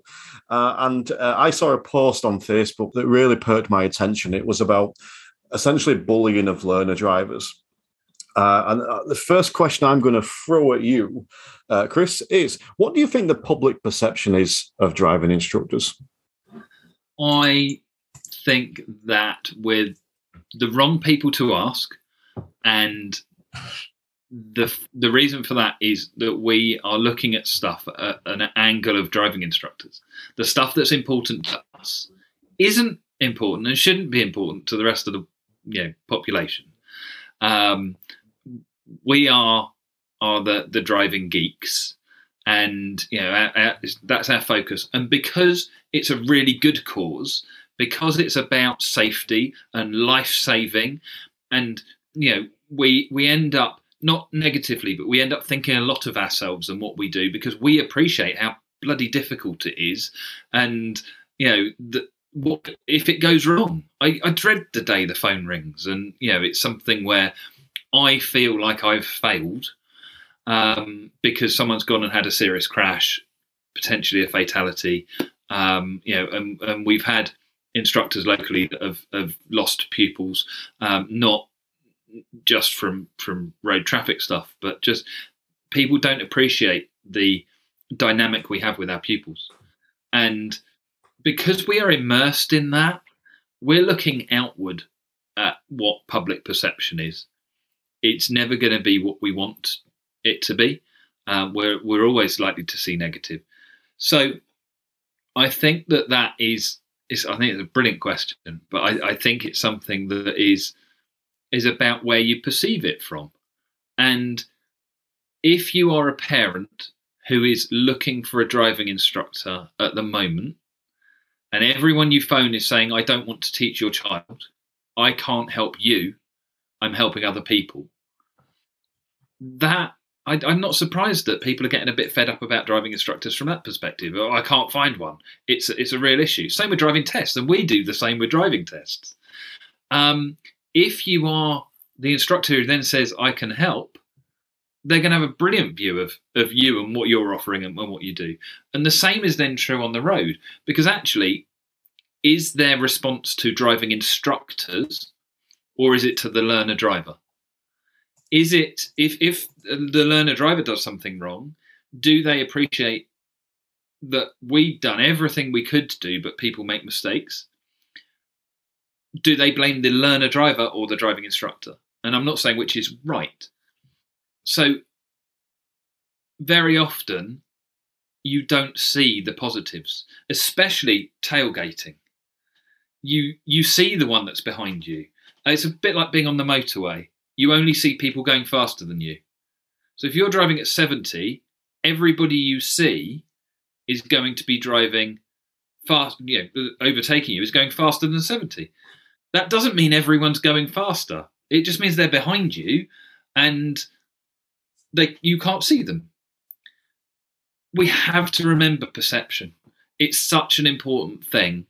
I had an awesome conversation with one of my instructors this week about the chimp paradox, and your brain being divided into a computer, a chimp, and a human, and that the chimp is your emotional response. You don't need to read the book now; it's all covered. And that emotional response is the first response we have. Fiona Taylor said, and it just resonated with me at that point, about the fact that when the horn goes off behind you, when you see the police blue flashing lights in your rear view, and you hear the siren, the first response we have is an emotional one. That's the bit we remember, and that's what creates our perception. So I think there's a mixed view from the public. I think generally they think we do a job, and it's just a job. I don't think they think we're lifesavers. I don't think that they think we are, the fourth emergency service or whichever number we're up to now. But I don't think they should. We're just teaching people to drive, and in that person's life, in their world, yes, we might be awesome.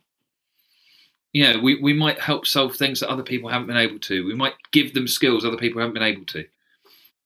I think there's a real danger that you get too big for your boots. And I appreciate there's now going to be people laughing because it's me saying that. I'm often fairly vocal, hence our relationship.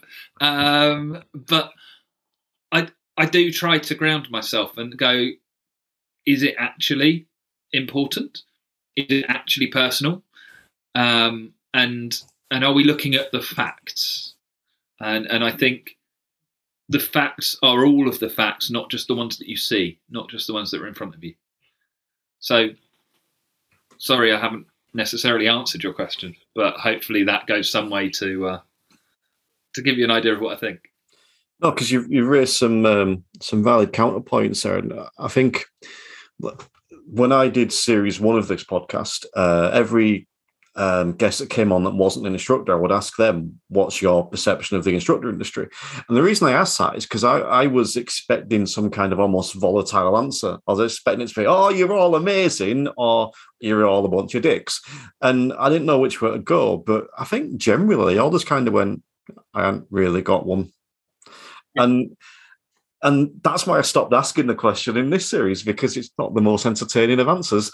But I think that's what it is. They don't. They use us for what they need us for, and then their opinion's gone. I think that where the opinion is formed is when something different to the norm happens. So you get standard driving instructor, take someone's student and they pass, then they probably don't really have a significant opinion about that person.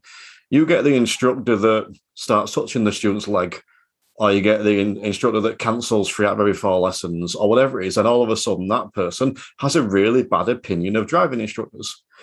But you get the instructor that bends over backwards and provides extra support, whether that's online support or physical resources or whatever it is. All of a sudden that driving instructors are brilliant. So I think largely, from my experience, what I'm saying there is I think the public doesn't have an opinion until it affects them. Yeah. And like you mentioned there about sort of with tailgating and the perception, I think that's really valid. Again, I'm going to refer back to episode, I think it was episode 4 of the podcast. It was your favourite guest, actually, Keir Witherspoon, who came on. And I looked at this afterwards. He was talking about an experiment that was done where they got something like a Rolls Royce to a set of lights, and they got like an old Nissan to a set of lights. Yeah. And the cars behind the Nissan were a lot quicker to beep than the cars behind the Rolls Royce. So there's, we see it. We all drive with us top boxes on in liveried car, then we drive about. And there is definitely a bias or an anti-bias towards learners. We can't hide from that. But I don't think it's as big as people reckon. Like you said, you notice it. I say to my learners all the time, every now and again, and it's rarely, admittedly, but every now and again, you'll get someone beep us.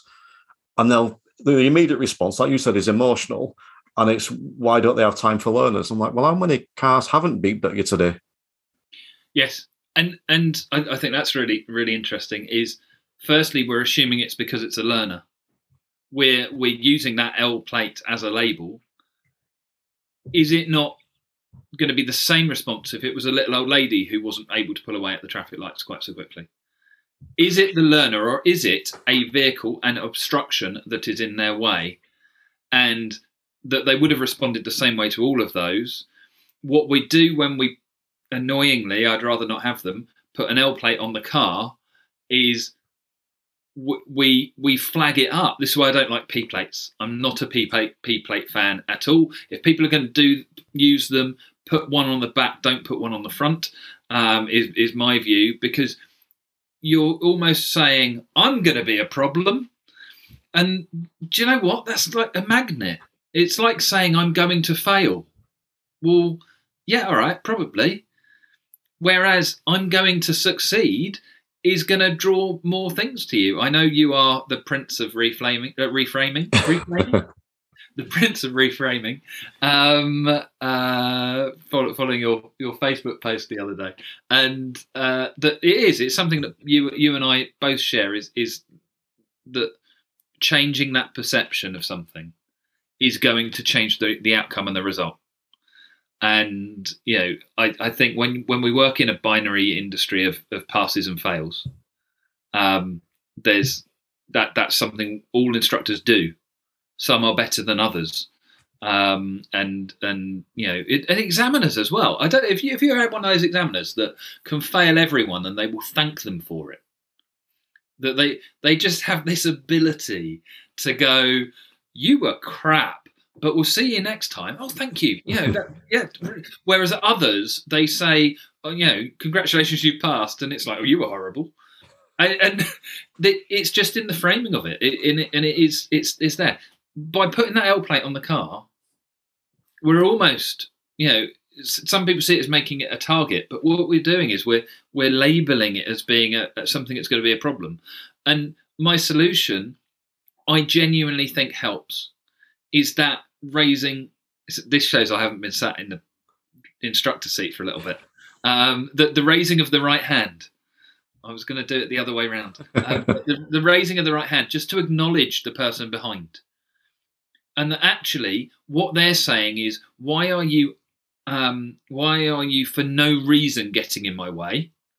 And that raising of the hand, that acknowledgement, saying, I know you're there, same as if you pulled out in front of somebody, a little bit tight, a bit tighter than you would have liked, acknowledge them, and they'll go, oh, okay, you saw me. That's fair enough.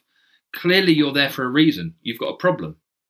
We've all been that person who's had a problem, who's gone to pull away and the car's stalled, even if you've been driving for 40 years. So there must be a reason, because you've acknowledged me. It's not you're ignoring me and you're in my way. And I feel putting it down, I can't do anything about the fact they're a learner, but I can try and humanise the person's response and deal with it differently. But you make some key points, and a couple I want to touch on. The standards of people coming in, the training not necessarily being good enough. I can remember my training, I've only been, I keep saying 6 years, it's actually been 5 years I've been in the industry now. I can remember my training heavily being test focused as an instructor or as a PDI. You know, don't do this on your test, don't do this on your test. But again, it was the old part 3. So it was more, I don't know, it was the examiner will act like this, the examiner will act like this, they might throw you this lifeline. And I found that harder, having to think, oh, there's an examiner, need to think of it. It's like extra things to think about. But do you think that, because again, I might be wrong with this, but you don't have to be audit trained to train people, do you, to be an instructor? No, you don't. Well, there's instances where someone's passed the part 3, and the next day they're training instructors. Yeah, how does that work? It's because they were really good at passing the part 3, so they can be really good at telling people how to pass a part 3. And that, to me, is what, again, it's all test centric. The whole thing's test centric. The qualification process, test centric. The testing process clearly is test centric, but then all the thinking around it is test centric. And we'll have to. I just wish we could move away from it. And I know it's a lot of this is just blue sky thought, because the reality is it's probably not going to happen. But and there's something that came up on the other day on as part of a Facebook discussion, actually, was this whole idea of test readiness. So the premise is that instructors are taking up people for tests who are not test ready. Who was ever given in their training anything about what test readiness actually is? Who was taught that? Do you know what I mean? How do we develop it? We develop it through experience, through teaching them, through making some mistakes and working out that wasn't quite right. So let's change that till we get it right. Now, I am not blowing my trumpet here. I was very fortunate. My first year of teaching, I had my highest pass rate in my first year of teaching I've had in the 21 years since I passed. Okay, and I never did a PDI. I didn't do a pink badge. Right, so I wasn't on a pink. I came straight in off a part, and I had and to this day, I don't really know why that was the case. Everything says it shouldn't have been. Even though when I went for my first check test. Educational, flunked it, made a complete arse of it, basically. But but that whole idea of test readiness is like nobody tells you what it is, because what we're taught to do is that's a fault, that's not right. Do this, it'll be better. Nobody talks about there was a you read the books. There's a bit about teaching styles, but nobody really paid much attention. That came up in the theory a bit, but it was never really talked about in terms from a teaching perspective. And then even broadening it a bit more, who was taught how to do a business? If you didn't come from a business background, who was actually given any instruction on how to run a driving school business? I firmly believe if people were taught properly how to run a driving school business, the franchise model wouldn't exist, because it'd be pointless, because everybody would be able to do what every business does, have a business, get customers, deliver a service, and then get more customers from delivering a service, because that's basically what we do. But there was nothing of that either. So are we actually properly trained to be driving instructors on what that generally means, or are we just trained to be fault finders? And you can see it in a lot of the arguments people use about things. And I come back to binary again. Is that a fault or isn't it? It's almost like the psyche is based around that kind level of thinking. And I know I'm generalizing hugely here, and I'm not trying to disrespect anybody, but that's where I see this. And the DVSA do it too. It's entirely where they're entrenched in it. They're entrenched. Everything they do is about faults. That's their beans. That's the beans they count at the start. It's the beans they count throughout. It's the beans they want to count now. It's the same beans every time, because that is a nice, easy way to get statistics on a spreadsheet that they can then decide to do initiatives against, because they can't do anything. They haven't got numbers. Even if what they do with the numbers is like highly open to question. But again, you're completely right regarding it being a fault-based system, because even when you look at the driving test, it's analysed as a fault. They don't get positive ticks. This was good, this was good. They might get a little bit of feedback if they're lucky from the examiner. But I'm going to take that back, because there are some cracking examiners out there that give really good feedback. Unfortunately, not all of them. But they're only marked on the faults. And then that filters down. So that's why learner drivers, what would happen on my test? What would happen on that? Because that's what it's bred from. What they hear it from their parents. It's actually endemic to it. Totally endemic to it. I mean, and my response to the whole thing about faults is like, Well, if you don't make one, do you have to worry about it? Yeah. And if you have made it, what are you going to do about it? Because it's happened. And who's responsible for where it goes on the sheet? Well, it's not you, is it? It's going to be someone who decides where it goes. So if you haven't made it, why worry about it? If you have made it, you can't change it. This is talking obviously on the test. If it's within a lesson, you can do something about it. But and so why get hung up about faults? Which is why the whole thing about how many is like, well, we're allowed. If you're allowed, I can't compute this one. You're allowed 15. That's deemed to be the standard required to take a car out on your own, and yet if you get less than 5, that's now not good enough. And I know I'm only looking at that one trigger in isolation, and just doing that isn't really reflective of it. But just from a logical perspective, it's another one that doesn't make logical sense to me. It's a bit like how you make 52, 55 without any rationale for how you get there. It's not logical. And I am one for logic. If I can see the logic of something, I'll support it. If I think it's logical and correct and absolutely going in the right direction, I'll absolutely support it. And I've supported lots of initiatives of the DVSA in the past, not so many in the recent past, I have to say, because it's the whole enforcement thing. It's taking that punitive sort of stance that is much more about getting the stick and trying to beat people, as opposed to trying to actually work with them to see how do we really develop this into something which is actually achieving everybody's aims. Because you know what? We all want standards to be better, I think.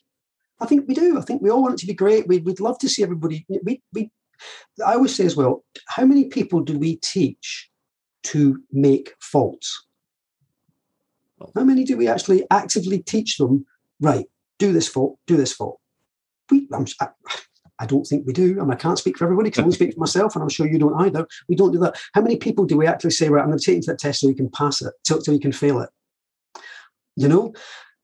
And hand on heart, I'm sure there are some of us that have had people we go, do you know what? It would do you good if you did. Yeah. Even though they're perfectly capable of doing that drive and driving to the standard. But you don't teach them to do that, do you? Yes. Yeah, but you have that inkling of like, oh, you know, what's their attitude towards risk? And you'd be like, once they get out there and this, and that's the other thing, even the post-test, I know Chris said I listened to the interview you did with Chris, and talking about post-test crash statistics and whether that reflects on us. But there's another part of that which leaves me uncomfortable in the fact that because drivers enter the expressive phase, once they pass the test, basically, I don't know if you know what the expressive phase, but they no longer have, no one's controlling them. In a driving lesson, in a driving test, the situation is controlled. No matter how much you look at it, they are trying to do something to keep someone else happy, because they know if they do something outside of those boundaries, they're going to get the rear bent. And they won't do it deliberately, as I said. Generally, they don't violate. But once they pass the test, those constraints are away.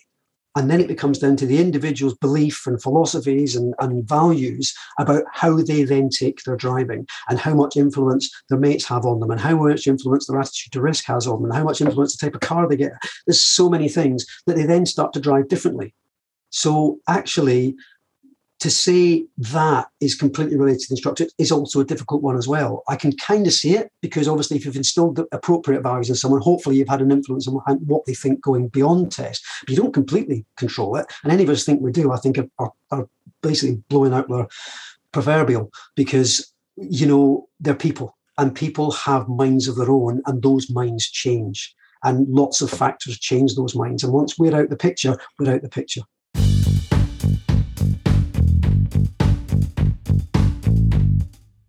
The first thing I want to ask you about, because I think it's a good one to ask, as you're obviously with the ADI NJC. There's been a lot of talk recently, and I see a lot of stuff online. It's where I get a feel for what's good to talk about on these shows. About the associations, not just the NJC, but the associations and NASP, and almost are they fit for purpose? You know, a little bit like that. So I'm just wondering initially your sort of general take on that. Yeah, I mean, it's a controversial one, isn't it? As you say, it's been talked about a lot recently. That sort of connection between the DVSA, NASP, ADI, NJC, got DIA. They're the main ones that come to mind. But I think what it is it's just getting that sort of balance, isn't it? Really, right between the public opinion, ADIs, PDIs, the associations, and the DVSA. It often feels like them against us. And it shouldn't be like that, really. You know, we should all be trying to work together, in my opinion. I just don't think you can please everybody. I think that's the issue, and that is a big problem in our industry, unfortunately. There's a lot of opinions, who's right, who's wrong. This is it, see. I mean, the DVSA, it'd be better if the DVSA worked more in conjunction with the associations, you know, and informed people and fed the information further down the line for everyone to know. Because it always seems to be, we have to go through certain channels to get the information. As you know yourself, by the time it filters down to ADIs, PDIs, and people who are actually trying to find the information, they might have gone through Facebook or other channels to find it. And it's often or not actually what's been said is inaccurate. And then rumors start flying around, you know, what it's like in Facebook groups, it all blows out of proportion. So I think it needs to be governed more. And as I say, I think people need to work together a lot more rather than sort of them against us. I would agree with that largely. And I'm going to kind of lay my cards on the table. I am a member of two associations. I'm not going to state which two, but one of them is the ADI NJC. I'm not going to single out the big one that I'm not. That's what I'm saying there. And I do believe that generally do a good job. And so I, lay my cards on the table. I'm a supporter there. So, but I do try and play devil's advocate a little bit sometimes. And I'm also, in a weird way, and I'm always reluctant to say this, a supporter of the DVSA. I do think that not just the ADI-NJC and the other associations, but the DVSA have a very tough role to fill and a very tough job to do. I don't always think they do it how I'd like them to do it, but a key word I think you've sort of mentioned there was communication, and I think that's massive. I think that the communication from the DVSA to instructors isn't always fantastic. I recently put the proposition towards someone at the DVSA, and they said they're taking it on board. They're going to get back to me. We'll find out. But I recently put the proposition that any email they send out to instructors that's talking about a significant change, they should filter through someone first. So whether that's someone at NASP or even just a nominated person, and filter it through them, because there's always questions that arise from this email that could be answered in the email. I mean, where would your stance be on that?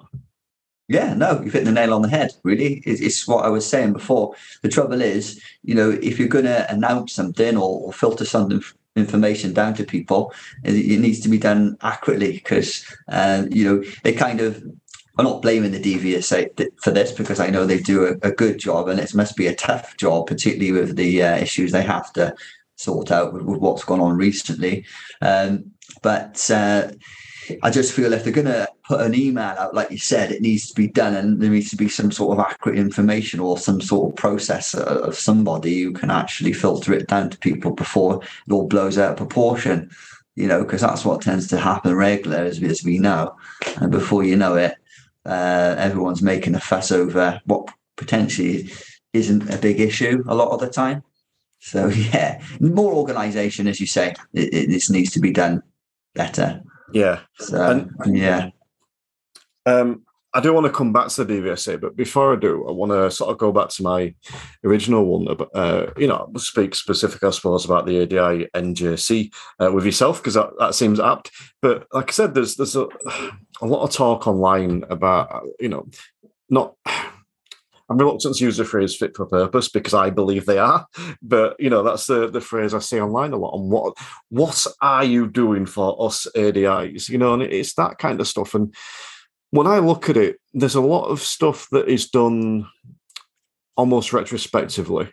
We can see it. So the support is there, as in if you were to, get called in by the DVSA, the NJC, and will back us up with that. So it's almost retrospective support. But I'm just wondering if you could sort of throw any light on what influence the NJC has proactively. Have I phrased that question so it makes sense? Yeah, perfectly. Yeah, no, I understand totally what you mean. I mean, for me, the ADINJC and any association, particularly the ADINJC, which I'm involved with, I think their main purpose really is just to help people, or to be a point of call for people, like ADIs, like myself. It can be quite a lonely place, really. You're working on your own all day, weeks, sometimes without seeing anybody. You might bump into someone at the test center. We drive around, we wave at people, we don't actually speak to these people. So I think it's good to have an association like that where you don't feel alone. It's somewhere you can go if you have an issue, and we hope you don't have any issues. We hope you don't need that extra support, really. If there may be a time, and I'm talking from experience, there may be a time where you do need it. And I think it's good just to have someone there on the end of a phone or an email, just to get it off your chest, if anything. So I think that's the main purpose of an association, especially one as big as the ADINJC. And I think it's good to be. I like the way the NDIJC, they promote smaller associations as well. So there are a serious lack of those, particularly in South Wales. I gather all over the country. So I think one of their main purposes is to promote the local association so that we can all be involved in something more locally. And I think that's definitely a good thing, because there's so much more to offer. A lot of people want somewhere to go to perhaps up their skills. So there's lots of good training opportunities that come through the associations. And without trying to promote them, they're very cheap compared to some training providers out there. They run it at cost price to try and sort of upskill people, getting them involved. Any type of course. They do a lot of stuff online now. I'm involved with a lot of online training through the ADINJC. I think it's great, good quality. They get a lot of other good trainers in as well, so they're not just sort of trying to push their products on you. It's a lot of different trainers and a lot of different styles, and I think that's a good thing to see as well. You can get your public insurance from there, your liability insurance as part of your membership, and it's very cheap. £4 a month for I might be wrong in quoting this, but I think it's the silver stroke platinum membership. I know the light platinum is free, and you get quite a good sort of basic package there. But when you're in the platinum and gold sort of category, there's a massive resource there. It's a big hub for people to go and have a look at. I think people just need to go and have a look at it as well. They've just revamped the website. It looks fantastic. Just go and have a look at it. Sign up to it, just become a light member, be part of something, then make an opinion, rather than sort of just go onto a Facebook page or Facebook group, read off what everyone's saying and just sort of go with it. You should really sort of have a look for yourself. I think that's important. Yeah. So they're there for us. And what do you think, Terry? I annoyingly agree wholeheartedly. Because I can feel a bit of a rant coming on, so I apologise. But I don't like this attitude, and this isn't just ADIs. I think it's a people thing. What are you doing for me? I don't like that attitude. It's like, what are you doing for you? And I think a lot of people forget as well that, I think I'm right in saying this, the ADINJC is all voluntarily run. You don't get paid for doing it. It's done in your free time. So the people that moan about it, and I don't mean the people that constructively criticise or the people that make suggestions. I don't mean those. I mean the people that you see every day on Facebook kicking off because you haven't stood up for me today. You haven't fixed this thing from the DVSA that, by the way, you can't fix. That's up to them. Because you haven't done that, it's a bit like the kick off about it. And it really bothers me. I think, well, you do it.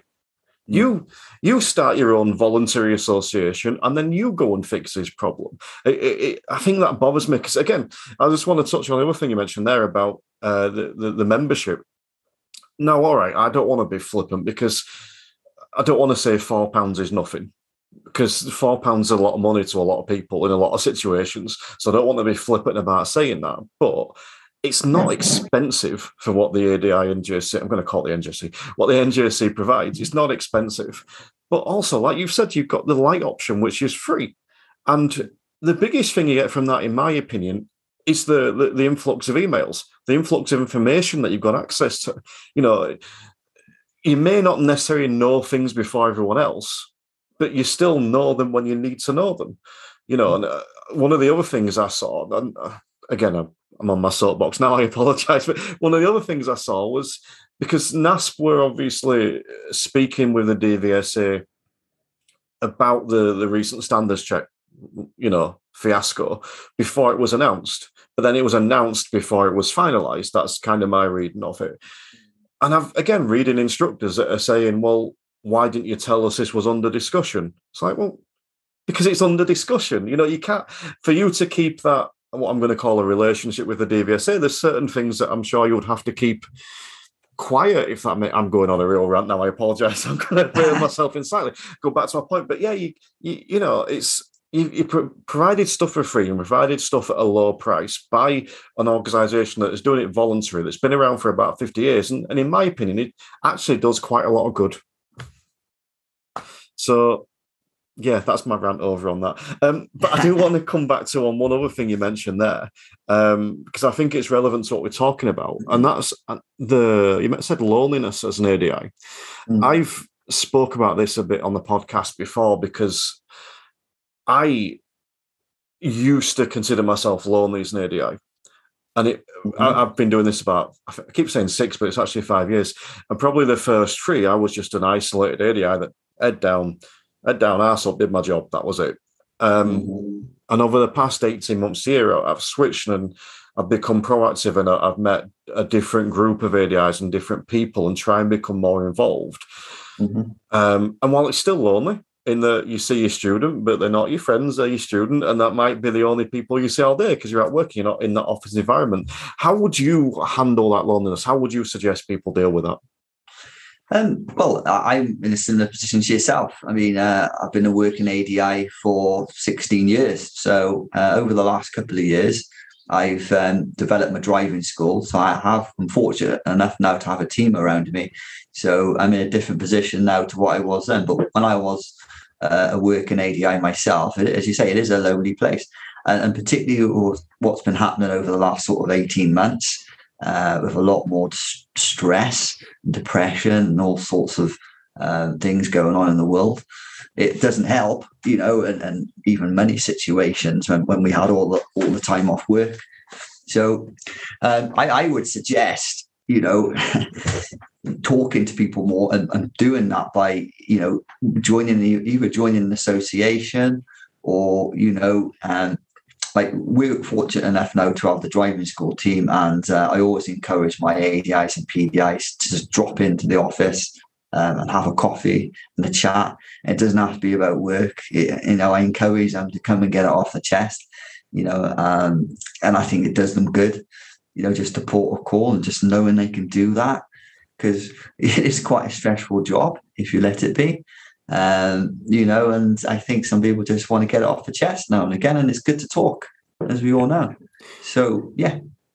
And I think that's where the NJC in particular, I think, stepped up over COVID with the support they were providing over COVID. Offer some insights on that? Of course, yeah. So they did a brilliant job of doing some Zoom workshops. Andrew Love, who's the head trainer of ADI and JC, set all that up, and I was fortunate enough to attend pretty much every one, and they were brilliant. Very, very low cost as well. Kept it down as minimum cost as they could to get as many people involved, just to take people's mind off lockdown, really, and the situation we were all in, keeping everyone proactive. I think there was on pretty much every other week for lockdown, so it's pretty consistent. They were done a really good job. I think the main thing, the best part about them all was there were anything up to sort of 50 participants on the workshops. I think it was just a good chance for everyone to chat and talk and, you know, meet some new people. And it was just that aspect of it alone was good. And you had people on there, you could see some people are a bit more confident than others. And I just found it really good, just trying to bring people out their shell and just getting the stresses off their minds. It was great. That's what it was for, really. That's what we all needed, isn't it? More upbeat, because we were all on a bit of a downer. So yeah, no, it was great.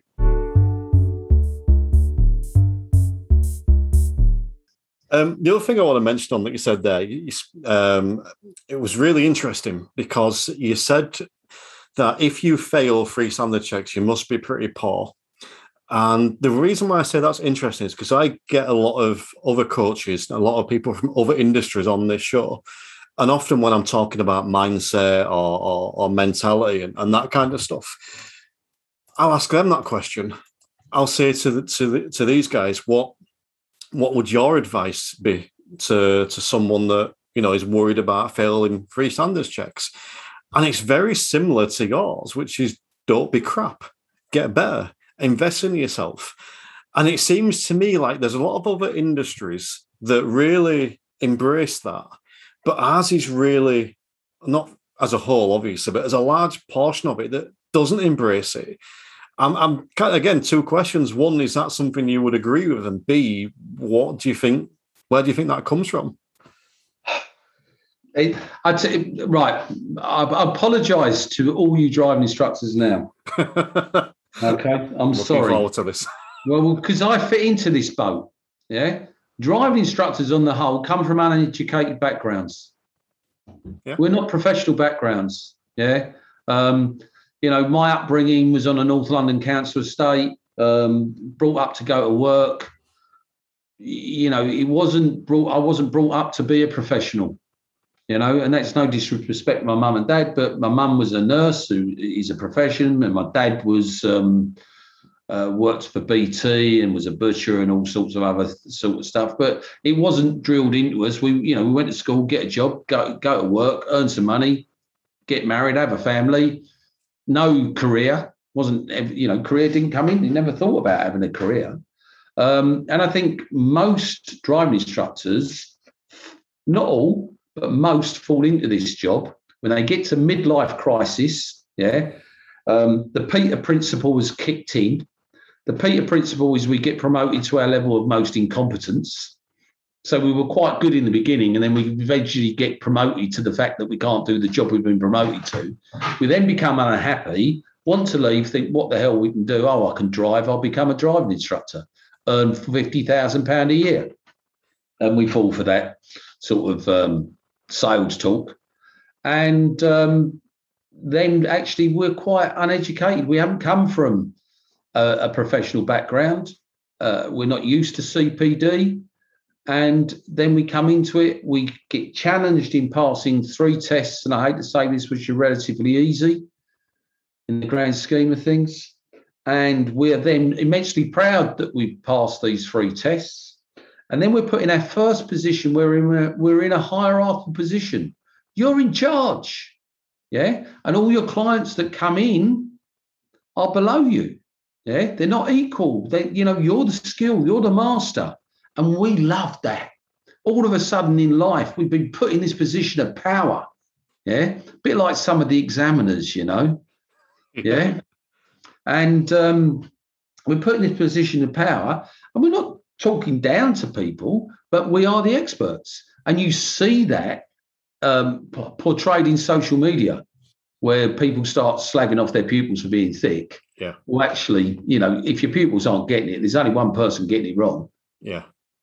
And we have never embraced a culture of continued professional development, which is completely ironic, bearing in mind that we teach skills.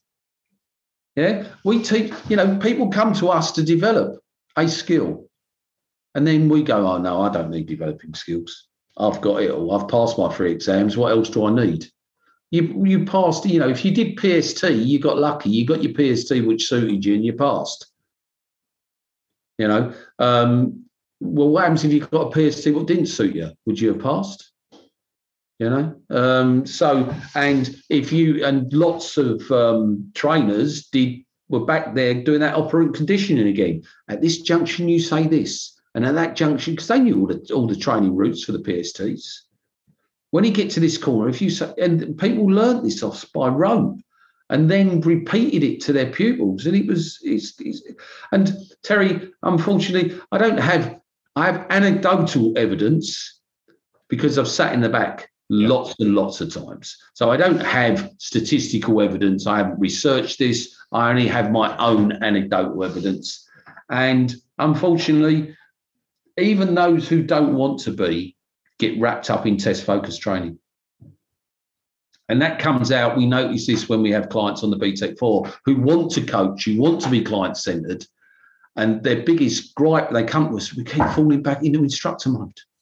I keep going back to focusing on faults. I keep going back and I'm worried about my client passing their test.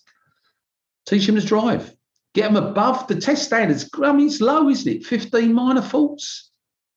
You know, it's a low standard of driving. If you're committing 15 minor faults in a 30 to 40-minute drive, you know, so it's not hard, is it, really, to get someone to a good standard of driving? These are not, serious faults. Well, then they should be out there, should they? I do have a problem with some of the serious faults, like, I'm not a fan of the parking manoeuvres because they're not real. Yeah, I'd prefer seeing parking between two cardboard boxes than parking into an empty space. Who doesn't cut the corner, have a shunt, mess it up into an empty space? Who doesn't park on the road and go, oh, it's only a short walk to the curb, I better repark this. Yeah, or a short bus, get a bus to the curb or whatever. So, yeah, I just suppose that. It's all about learning to drive and not passing the test. So I think I might have lost the plot somewhere on that little bit there, Terry. So apologies to the listeners, and apologies to me having a go at ADIs, but I don't mean to have a go at ADIs. It's where we are. We need to raise our standards and recognise that. I think that's really important for us as an industry. All of us, we must, I would imagine that all of us want to be recognised as professionals. I do. Yeah, but we're not. And we have to ask ourselves why we're not.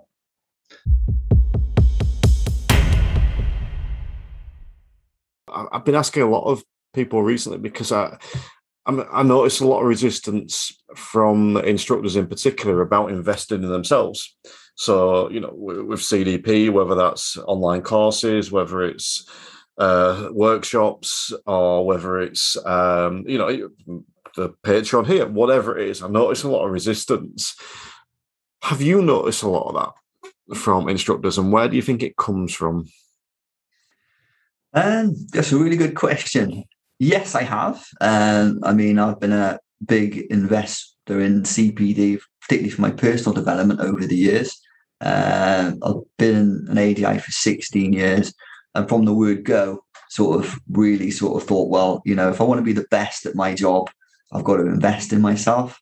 I'm under no illusion that I know it all, because I don't know anything. All the knowledge I have has come from investing in myself in CPD, whatever it may be. So I think you've got to do that to be up to date with the latest skills ourselves. Industries change, things change, and you need to keep up to date with that. So I've invested thousands over the years, done various courses, and certainly benefited me to get where I am with it.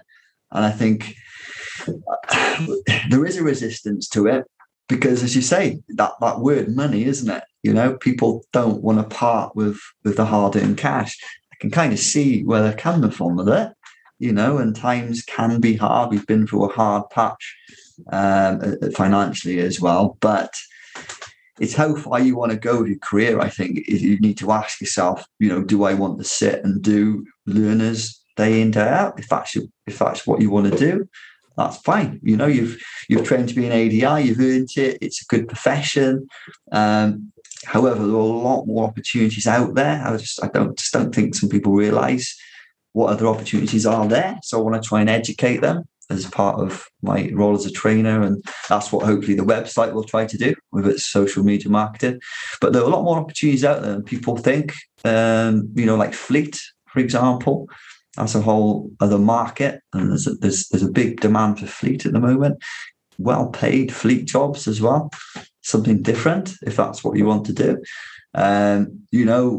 Become a trainer, develop your own driving school, invest in yourself. The opportunities are there now more than ever. So, I mean, now would be the time to think about doing that, rather than having a 6-month waiting list with pupils on there. They won't hesitate to go to another driving school if they get the chance. I don't think that's guaranteed work for 6 months. It's not. It's unless you've got a paid waiting list, which a lot of people haven't. We have in our driving school, luckily, but I mean, a lot of people I talk to haven't. They're not your pupils yet, so you need to think about things like that. I mean, if you've got a trainee or another ADI in your driving school, then they're your pupils. You've got the opportunity to have that work. So yeah, things like that. But I think the resistance comes with, yes, financially. 2, I don't know, quite a controversial one, I suppose. I think people, once they get qualified as an ADI, they just think, well, I know it all now. What else can you teach me? Don't try and preach to me. This is a resistance I sort of get. And over the years, when I've sat in classrooms of people there and paid good money to be there to learn a new skill, half of them are just sort of there to criticize the trainers in the room, or why are we here? What are you trying to teach us, kind of thing. It's the wrong attitude in the first place. If you want to go there and you want to learn something, show willing, or just don't bother. I think the resistance also comes from folks sounding ageist, a lot of old school sort of establishment we still have in this industry. They just don't want to change their ways. When they changed the standards check, the old check test to a standards check, and the old part 3 to the new part 3 back in 2015. I just think, people's mindsets are they don't want to change. And we can't tell people what to do anymore. We have to coach them. We have to be client-centered. We have to adapt to their learning styles. And I think just some people just don't want to know about any of that. They're just in this mindset of telling you do. And unfortunately, it's the same with them. You can't tell them either. You can't sort of try and sort of re-educate them because they just don't want to know. The Instructor Podcast with Terry Cook, talking with leaders, innovators, experts and game changers about what drives them.